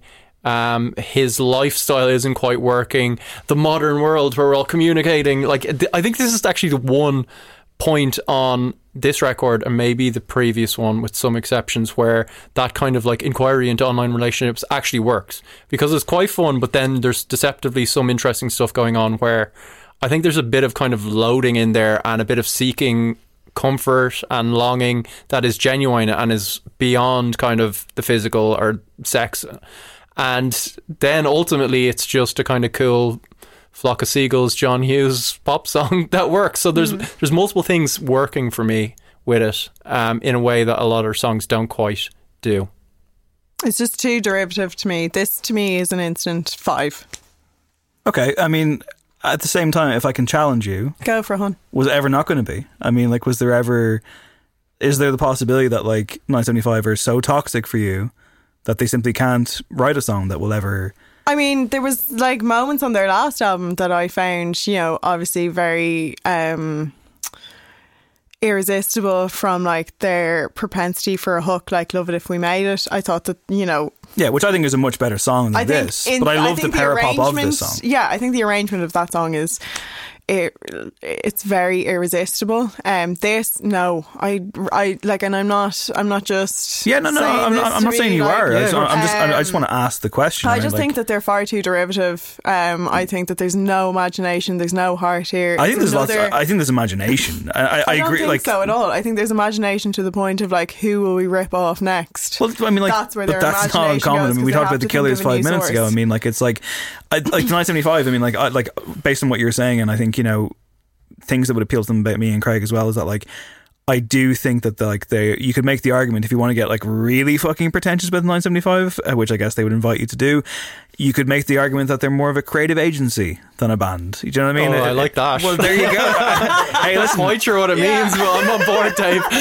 I'm kind of in the moment here, but like I don't have a thesis, but I think ultimately, based on their kind of multimedia presentation and their shows and what they do and who they hire and who they have on stage with them, and even bringing a fucking saxophone into the song, everything is obviously incredibly impeccably managed and presented in creative control. They spend a lot of money on their show.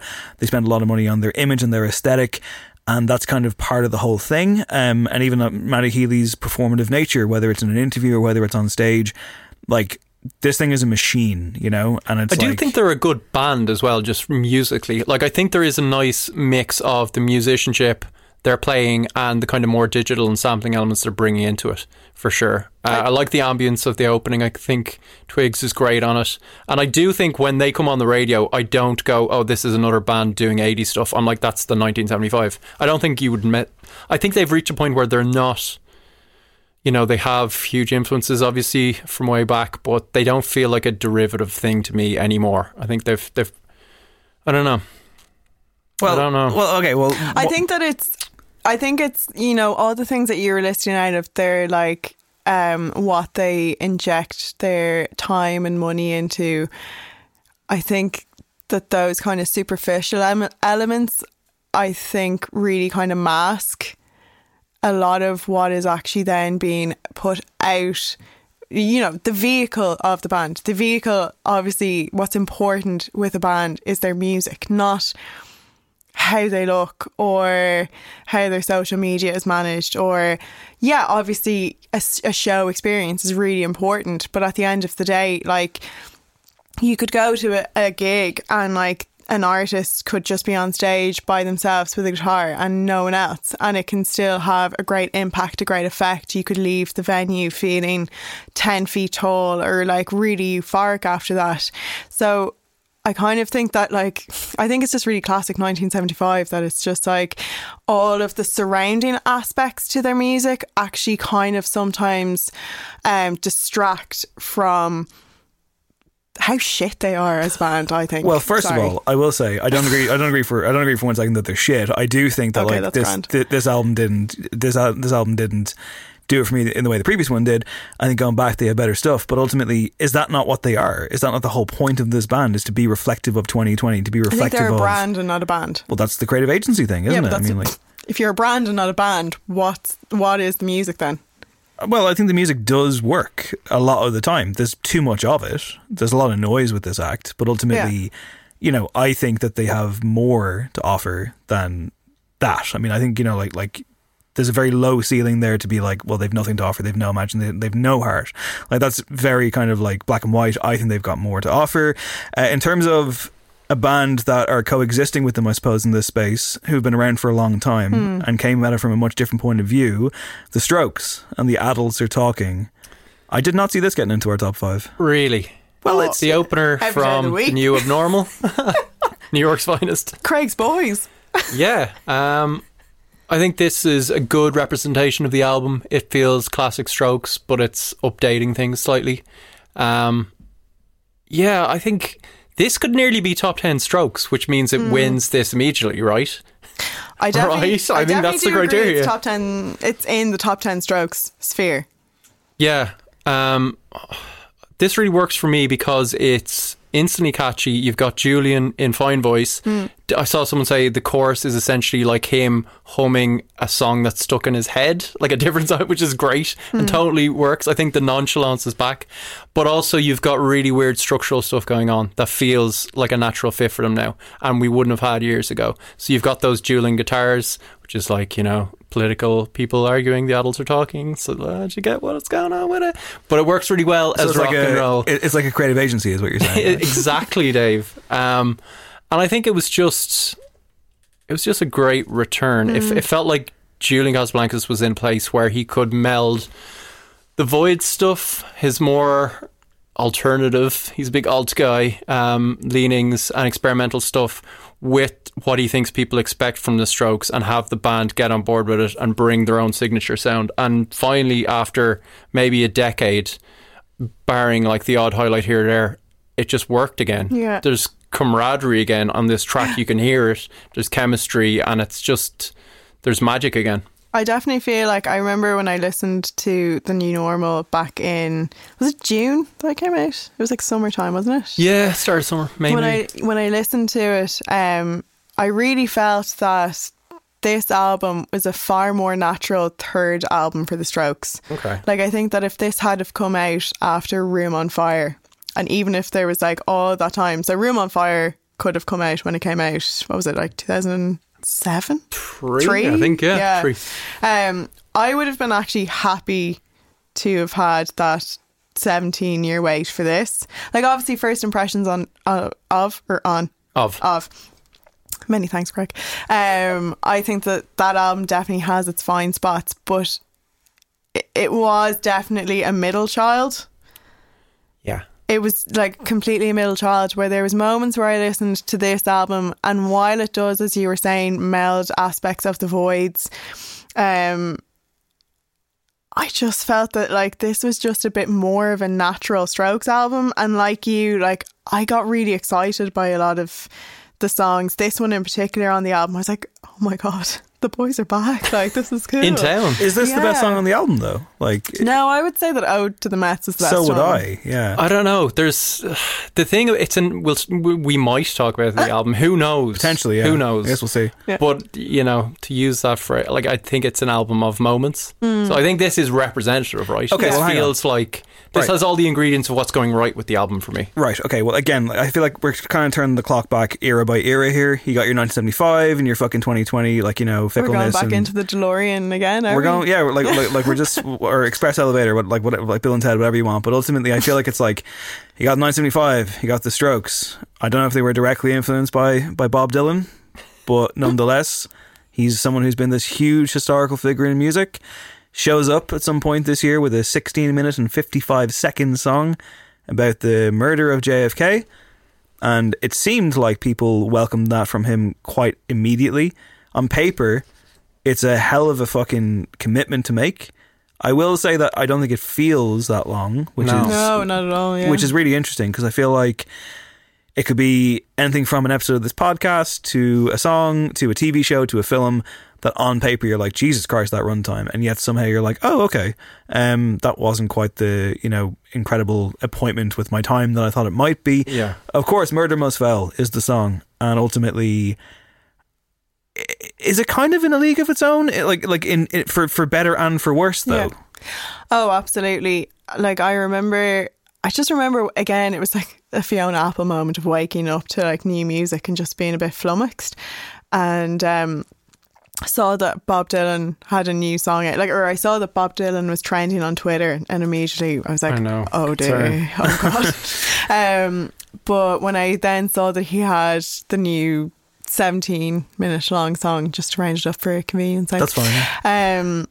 I was really excited because I saw him in Kilkenny last summer, where it was like the double kind of headliner of him and Neil Young, and that, like, I've been a Dylan fan for a number of years from my like teen years, but like that moment, seeing him last year, really changed everything for me, because prior to that he had always been a very like such an enigmatic figure, such a huge voice, so articulate, so funny, so scathing and so sassy, which I love. He's the sassiest. Yeah, he's the sassiest. And then when this came out, it was just such a switch, because he's that intimidating friend that you want to be around and you want to learn from. Like, I don't know if you guys have like older figures in your life that you like to talk to because they kind of bring a bit of the past into the present. Yeah. And for me, like, this song was just such a huge moment of that. Like, I did history in college, so I love any kind of historical weight to anything, and obviously a song about the murder of JFK is pretty phenomenal. But as you said, Dave, like, this does not feel at all near the length that it is, and I think that is down to like just the mood and the world and the atmosphere of it. It's so morose, yet it's really warm. It's kind of like, and I don't mean this as a criticism, but it's kind of the same thing over and over again, and yet it's not boring. It's kind of dirge-like, but exactly. it doesn't. It doesn't do a lot of. March, it does do a lot of different things. It's kind of just like a one-act play or something. Like, but it's It's so gripping. It is gripping. Yeah, and I think that like within the subject matter, which, you know, turns from obviously like the grim detail of Kennedy's head being on his wife's lap, but then to like just like really pinpointing specific aspects of like we heard in that clip, 238 Johnson was sworn in, and it really just transports you to a specific time and a specific moment, and you can just like, not to sound really pretentious about it, but like it is a really sepia coloured song. I feel. For sure, yeah. Well, let me ask you this: do you think a different artist would have the same? Does it need Bob Dylan to be giving you those details in order for them to be transported? Absolutely, I think so, because I think also just like even down to like an aural perspective, I just think the gravelly weight of his vocals, I think the aged tone of his voice, the tone of experience, just makes this all the more poignant. And I don't think like even say like a Leonard Cohen, if he was still with us, and if Leonard Cohen came out with a song 17 minutes long about Dylan's death, I think Cohen's grand, like, but I wouldn't be going back to, I wouldn't, even though Cohen is probably actually more of the kind of flowery of the two, I wouldn't actually care what Cohen had to say about it, because I think he would dress it up in too much ceremony, whereas Bob just brings a lot more realism but illusion to it. Yeah, he's an interesting character. He's kind of enigmatic. So when he returns after such a long time, after going away and doing like standards and Sinatra songs for years, and people just like, what, he's just being totally indulgent. This is not what we want from you, but like it's what he wants to do, so fair play. To return in this way and deliver kind of a history lesson, but it also feels like myth making. It feels like, certainly at the time it arrived, this weird magical thing of like he's pinpointing the moment the American dream soured and everything started going wrong for the world, maybe for society, and yet pop culture was coming in to kind of pacify people, help them through. And like I love that line of like, you know, the Beatles are coming, they're going to hold your hand. And his connection to that time as well, because he's one of those people. He's talking about influences that he used himself that were just on the radio. He's tapping into his love for kind of FM radio and AM radio. And it's his delivery, it's who he is, but also I think you don't get anyone else writing a lot of those lines. It's just the details and the kind of the trickster nature of him as well. Yeah. Like he feels like he was the original troll. Like he's so venerated and stuff, right? But he actually feels to me like he's one of the more modern, like throwback, you know, artists of the 60s and stuff. Like he feels quite, just his outlook and his mindset feels quite modern, right? Like he feels, you know, Leonard Cohen felt like that kind of older man. And a lot of Neil Young, they feel like they're from a different era. When I hear Bob Dylan on this, he still could be like the 23-year-old sassy kind of spiky dude that arrived. It's funny that you mentioned Fiona Apple there, because I didn't actually realise until this week when I read a new interview with her that she's on piano on this. Yeah. And also apparently she was like knee deep in the middle of her album, got a call, and she was like, I can't, I'm too busy. And they were like, it's Bob Dylan. And she was like, okay, fine, I'll be there. And I guess she did more, because she does mention, she was like, oh, I'm only on this track, as in like, I feel like maybe she contributed other stuff, but she's here for this. So that's a really interesting union in this year in particular, especially with Fetch the Bolt Cutters winning the best album of the year in a lot of publications, and this one being very, very well received. But let's again turn our attention to some new blood. Phoebe Bridgers, huge year for her. Kyoto. This song is very breezy. Initially wasn't really supposed to happen at all. I believe it was kind of like foisted upon her to a degree. Her manager, I think, suggested that she needed like a radio song, and this is what came out of it. Zara Heddeman. Yes. Phoebe Bridgers. Not a fan. Right. Do you feel it's a hype thing, or like what is it that you can't quite connect to? Because I like her. I don't think she's incredible. I think she's very good. I love this song. Yeah, she's a tricky one, I think, and she's a funny one to kind of dance around, I guess. I wasn't really that big of a fan of even her first album. I remember like dipping into it, and like obviously there was 1 or 2 points where I thought were pretty cool. I think for me, just on a complete like immediacy, is that like I just don't like her vocals. I don't really like that affectation that she has. So for me, that's kind of, obviously you kind of have to enjoy as an artist's voice to be able to stay on a storied journey with them. I remember when Punisher was released, and there was just so much hype about it, and I was like, okay, I'm going to listen to it, and also listen to it objectively. Like, I don't want to be like going in with a lot of preconceptions and just dismissing it. I will say that there were aspects that I liked, but with Kyoto, funny that you mentioned that anecdote about her manager being like, you need a radio song, so she did that. In a weird way, I kind of feel as though she is in, okay, obviously a very different artist, very different lyricist, but I do kind of sometimes associate her astronomic rise to her position so slightly similarly to the 1975, in a way that like, this might sound really sinister, but I just think there's a lot of calculation on her end, and I kind of got to that point just like through her like the series of collaborations that she's had.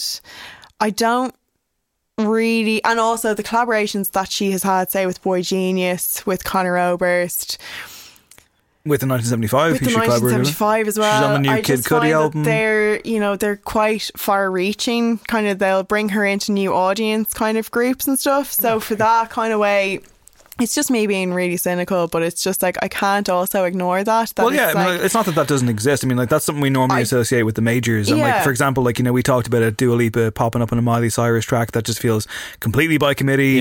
Kendrick Lamar on a Bad Blood, etc. Like, it exists in the indie world. I don't disagree with what you're saying, but I don't know how cynical she is. I mean, you could point. I think she's. You could point to her social media presence or whatever. Like, I mean, she knows how to speak to her fan base, and she does have a fuck ton of stands. But do we, you know, like we talk about maybe her and Taylor, where it's just like they're making all the right moves, but any of these artists that get to this point, they've kind of got to be behind the scenes somewhat cynical, right? I think, are we being naive to be like, there, you know, so there's some people that are massive and totally but pure. Is it cynical or is it like but I guess Bob Dylan wasn't cynical. Wasn't? Or was? Sorry, Adam, I just walloped your mic. No, but Dylan did it on his own terms. Yeah, maybe. And he's different era. He's still putting out music in 2020, and he is still revered. Very different era though, which I like. David, like, music is music though. But you could continue. But I mean, Sarah, back in the 60s, if you saw Bob Dylan just like giving weed to the Beatles and like saying outrageous things with Ray-Bans on, you might be like, oh look, he's really milking it for the press. Do you know what I mean? So maybe we're just looking backwards a bit. And yeah, but I think that like him saying that like milking the Beatles in the press is kind of different to like really manipulating your craft to get popular. But again, I mean, like, but I also think, sorry. No, please. Just to answer your question, when you're like, my thoughts on Phoebe Bridgers, I think she's extremely boring. Okay, that's interesting. So sonically, like it just doesn't work for you. It does nothing for me. The horns are great on this. I think the song's a fucking belter. I love the lyrics. I mean, like, you know, I believe it's about a day off in Kyoto, as she says herself, and it's also, I guess, much more about like her father. I think. Yeah, she's got a very strained relationship. Who I think has had some troubles, and ultimately, this is very much, you know, that kind of very at the jugular level of how you communicate with someone who you are biologically tied to, and yet, you know, that tether is in and of itself quite spiked.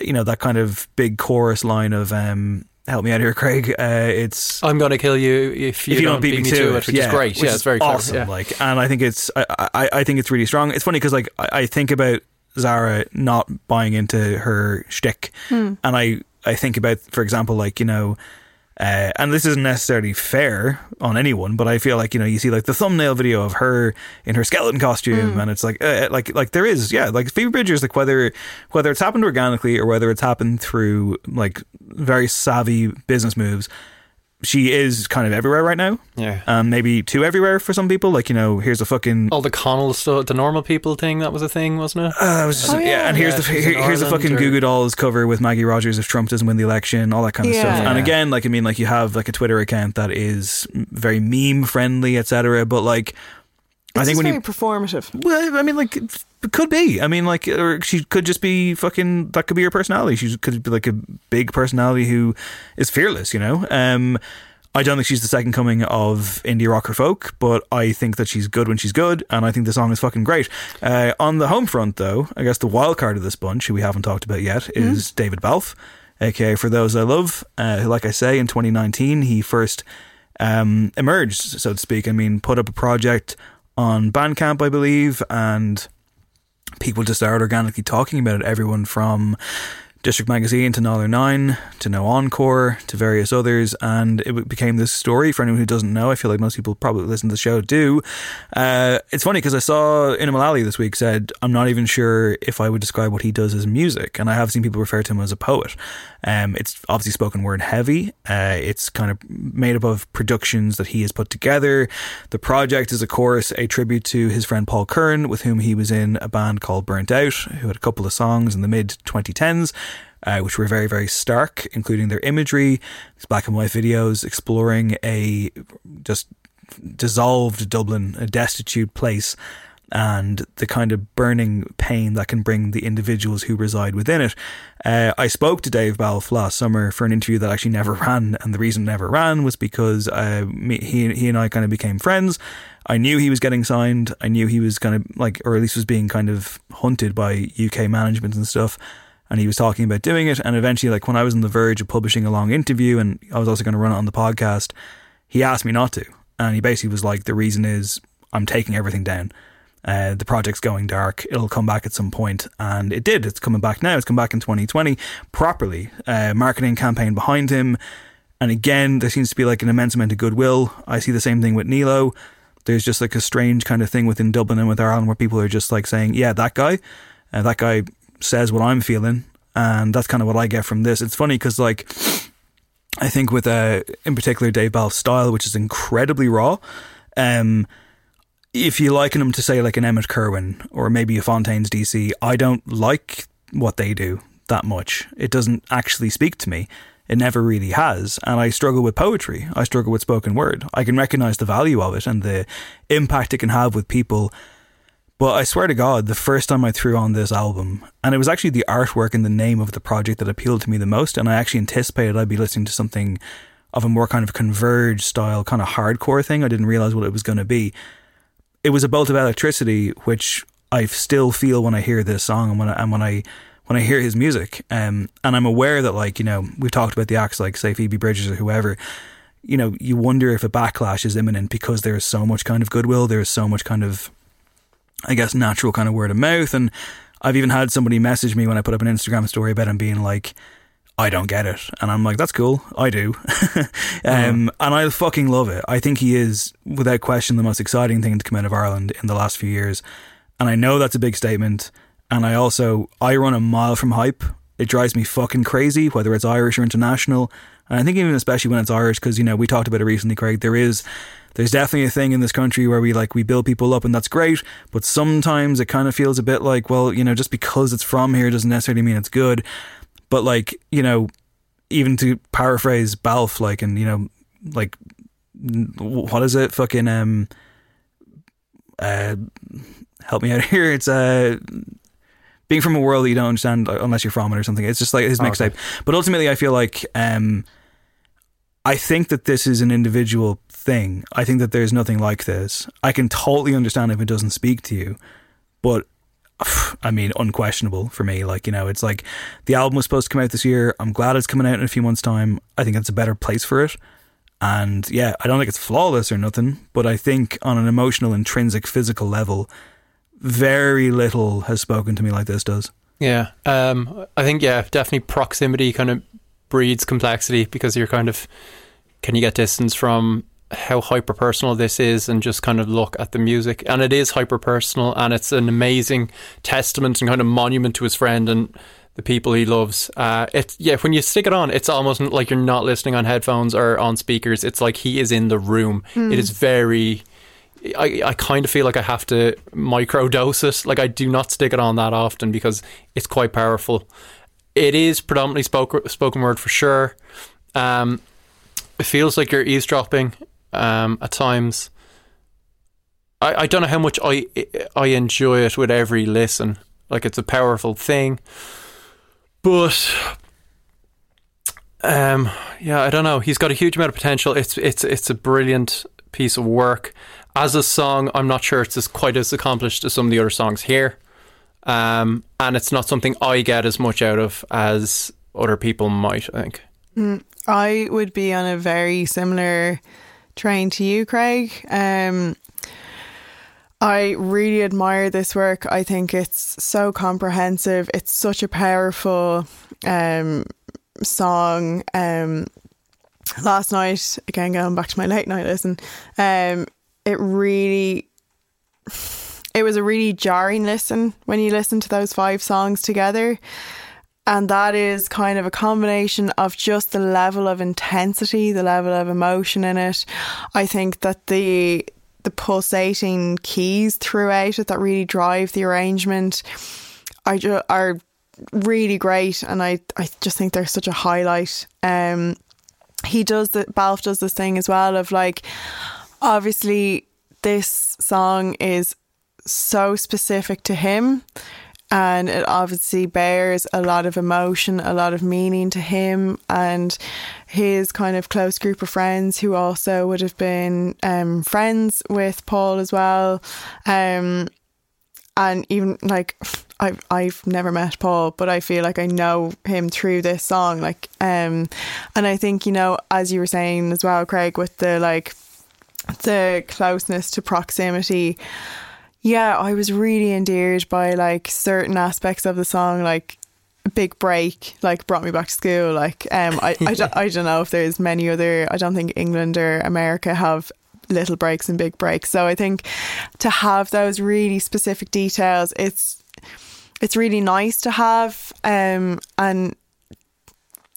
while kind of death is such a universal theme, obviously everyone kind of experiences it. Everyone has their own relationships to it.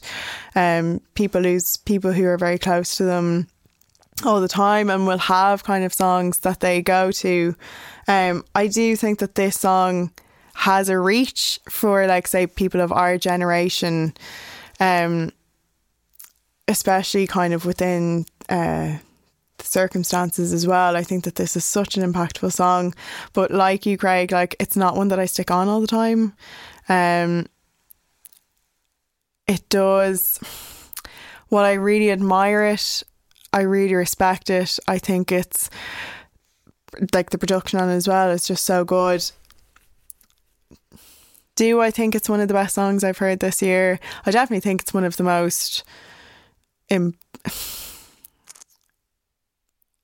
like emotionally wrought, for sure. Is that always what I want to, is that always going to be my immediate, like, oh, I'm going for the bus now, I'm half asleep, I just want to listen to something to kind of bring me to life? It's not that song. It is a song, again, to go back to the word specific, it is a song for specific moments. Does that denigrate its worth? No, absolutely not. It's funny you mentioned the bus thing, because I was on a bus earlier and it was packed full of people and it was very, very stressful, and I whacked this up full blast to actually take me out of the situation. Yeah. Okay, look, I'm good at putting 975 at number 5, because I feel like, and I like the song a lot, but I do feel like it is surface level. I do feel like it is, you know, for them, like, it's not like, it doesn't have a lot of emotion to it. I like the song a lot. I think it's a banger. I've had it on repeat. It's in my top 100 of the year, etc. And I'm not about to put us into like a 2 against 1 situation where, like, you know, you're obviously out on it. Craig and I like it a lot, but like, I'm comfortable with it being 5. To me, it felt like a 5 even when I saw it in the list, regardless of... Dave, I'm going to stop you right there. I'm number 1 and I walk if we have... I agree. I think it's a 5. I love it as a pop song. It's probably my second most listened to song, maybe of the year. Wow. Okay. Yeah, I've been playing it a lot. But when I look back at 2020, I don't know if this is going to feel like representative. I don't know if it's going to have the legs. It is just a pop song. It's that kind of Sugar Rush thing. So I'm happy with it at 5. All right, so 975, if you're too shy, let me know as your number 5. What's number 4? I would say Phoebe Bridgers. But like, again, we're in a position here where it's like, I think you're out on both those songs. I think it's like... No, it's not. Hold on. It's not that I'm out on both songs. I just think from the 5, I just do actually think it makes sense that it's 1975, Phoebe Bridgers. My personal number 3 then would be For Those I Love, then the Strokes, and then it would be Bob. That's just me. Craig? Yeah, I'd be thinking... I feel like Kyoto might be the better written song than I Have a Love. Although, is it more powerful? Maybe not. But personally, I would have Phoebe Bridgers ahead. Like, I just think that's a real standout in that album. An album that didn't totally work for me. Like, I thought it was quite one-paced and melodically similar. But that is just a gem. Well, let's sort out the 4 and 3 before we get to 2. Okay, I think I have to have I Have a Love 3 or 4. Right. Just for me, it's... I think it's 3. I really do. I really admire it. I think it doesn't emotionally impact me personally. It doesn't change things in me. And also the fact that, and this is kind of not quite semantics, but like it did come out last year. I listened to it a lot last year, so my association with it isn't quite this year. Yeah, I appreciate that. Maybe not. I mean, I don't think it's a Weekend Blinding Lights situation where like this. It was. Like, that song came out in 2019. It got picked up in 2020 because it became like a fucking meme and became whatever. And that is like obviously the best song of the year. That's why it's in the box by Roddy Ricch. That's why it's our number 1. I mean, look, I like Kyoto a lot, but again, I feel like it's a great song. I love listening to it, but it didn't take me somewhere. It did at times. Like, you know, she's very descriptive of where she is, but ultimately, I do think I Have a Love is legitimately like it is the fucking marker. It is the announcement, the emergence of a potentially incredible, like, generational talent. And that's why I'd be like, it's number 3. Okay. And I quite agree, but I think pairing the 1975 and Phoebe Bridgers that makes sense to me, and I'm not going to fight you on it. Right, so 975 number 5, Phoebe number 4, and For Those I Love number 3. Yeah, that makes sense. So in fairness, I do think that like the Strokes and Bob Dylan during the course of the first conversation emerged as probable contenders in their own right due to a lot of kind of specifics, but like I think it's undeniable. I don't know if it's undeniable. I think it's undeniable. I don't think it is undeniable. I mean, I think it's got a lot going, isn't it? Bob, but like it's got 100% is Bob. It's got a lot going for it, but again, like, you know, you got the Strokes issue of like, is this even the best song on the album? But like, I don't know, there's something to me, and like, David, call me a fucking call me a snob if you want, but like Bob Dylan 17-minute song, is that really? I mean, I'm gonna stick on the Adults Are Talking a lot more than is that really the no encore song of the year? Like, I mean, like is it? Like, when I first listened to that song, I was like, I think this is the biggest achievement of the year, and that was like back in April. I was like, this is going to be the song that we come back to. Wow, it just really? felt like a seismic. It's monumental. It's an artist that's, you know, how many more albums are we going to get from Bob Dylan? It's a summation of so much, but it speaks to now. I think it feels like a very 2020 song. Yeah. I have obviously listened to the Alice Are Talking way more. Well, it's a bit more immediate, to be fair. Yeah. Those guitars, man. I mean, look. I find myself in the position of being like, oh Christ, it's Bob Dylan, isn't it? Because like, but why do you feel like that, David? Because I do. I just feel like the David. By the way, I just feel like it's not very sexy, is it? You know, like it's not a very like exciting like pick, is it? Like, and I think it is an exciting pick. I don't know if it excited. is. I think it's really exciting. Are you excited? Yes. Are you excited? Yeah, listen, I think lyrically it's like it knocks stripes off everything else on this list, and then musically it's just got that ephemeral, magical kind of it comes floating across like the river Styx or something. It's got Fiona Apple on bloody piano. Do you know what I mean? It's only bloody Fiona Apple on piano. It's 17 minutes and it doesn't outsay his welcome. It's... Yeah, look, listen, I mean, like, I know, like, I'm fighting against the inevitable here. I know it's number 1, but like, I just, there's just a part of me that is like, yeah, keep going. Yeah. But it's just like, I just find that I'm like, look, when you get to the point where you accept it. But is there, but like what you just said there, is there something kind of almost like, almost like kind of passively inevitable about it being number one? Does it speak to maybe not an incredible year for songs? No, it doesn't, David. I think that the quality of the songwriting here, the quality of the musicianship. I don't mean to demean this as a song, but I mean, like, I know what you're saying. Is it so far ahead of all the other songs that you're like, well, that's not incredible? I think in any year this would. Yeah. Wow. Stand out. Accept that this is an astounding composition. I'm sitting here accepting it, aren't I? I'm not pushing back. Want to weigh in for a minute here. Sonic Architect Adam up 2.5 hours into the show. Sonic Architect Adam is in despair. But yeah, look, listen. I mean, like, I just feel like I think the song is great. But is it a case of like I would go and see that in a fucking art gallery? Yeah. And I'd go home, but I would never like how often are you going to throw this on? I've thrown it on quite a lot. Actually. 17 minutes. Yeah, as you said earlier, it doesn't feel it. It doesn't, but it's also like it really is like I'm in this now, and I know I'm like throwing out contrarian points here. Yeah, but I'm talking about a contrarian, so I feel like that's fair. I think you just need to accept the process and Bob Dylan's This is just like you're trying to hypnotize me into like being like I'm not Yuri Geller. Man is a Nobel Prize winner, Dave. Okay, for lyrics, yeah, that is true. So it's official. I feel like it's the number one. It's official. I feel like it's the number one, yeah. Dave, do you want to say it? No Encore's top 5 songs of the year. 975, If You Too Shall Let Me Know at number 5. Phoebe Bridgers' Kyoto at number 4, much to Craig's chagrin. For Those I Love with I Have a Love at number 3. The Strokes and The Adults Are Talking at number 2. And the No Encore Song of the Year for 2020 is Murder Most Foul by Bob Dylan, which we will not be playing out because it'll add 17 minutes to the show. Bob is invited on the show to accept the award in the new year for sure, right? I'll have a few questions for him. Yeah. Look, I sound like I'm against this. I'm not. I think it is a great song. I just think it's very... you gotta be in the fucking mood. Like, you really have to be. I feel like this is our greatest achievement of 2020, Craig. I mean, Dave, you like the song. I do like the song. I like it a lot. I mean, this speaks to these kind of lists where it's just whatever list you read, listener, there's a lot of compromise that goes in. It's very seldom that someone's favourite will top it, right? Yeah, and that shouldn't necessarily be the case. Although I feel like it has happened with Zara Hedemann's favourite song of the year. Am I wrong? Is this your favourite song of the year? Is this like your favourite song of the year? I think this is my number one, yeah. Wow. Oh, I stand corrected. On that bombshell. Okay, we'll put our playlist of 20 songs up on Twitter, and I'll probably do like a Patreon write-up on it as well, maybe throw in our individual ones in there as well over the coming days or whatever. We'll see what we can do. It's Christmas week. In the meantime, my name is Dave Hanratty. This has been No Encore. There'll be No Encore. That's our songs of the year. Album's coming in a couple of days, or probably now if you listen to it after Christmas. See ya.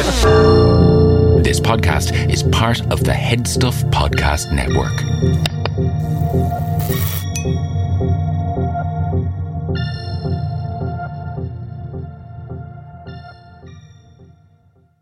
Introducing Peacock, the new free streaming service from NBC Universal. It's hit movies, current shows, live sports, trending bits, and timeless hits. And that's why you can't not watch. Peacock. Watch for free. Upgrade for more. Stream now at peacocktv.com. Law & Order SVU streaming now.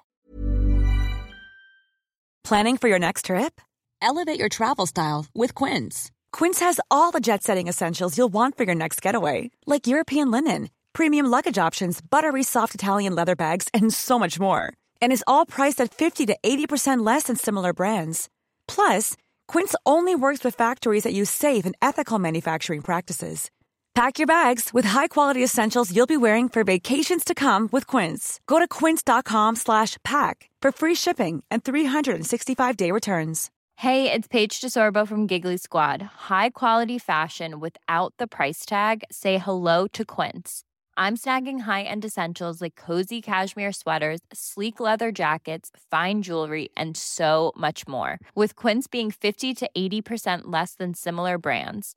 And they partner with factories that prioritize safe, ethical, and responsible manufacturing. I love that. Luxury quality within reach. Go to quince.com/style to get free shipping and 365-day returns on your next order. Quince.com/style. Imagine the softest sheets you've ever felt. Now imagine them getting even softer over time. That's what you'll feel with Boll & Branch's organic cotton sheets. In a recent customer survey, 96% replied that Boll & Branch sheets get softer with every wash. Start getting your best night's sleep in these sheets that get softer and softer for years to come. Try their sheets with a 30-night guarantee. Plus, get 15% off your first order at bollandbranch.com. Code BUTTERY. Exclusions apply. See site for details.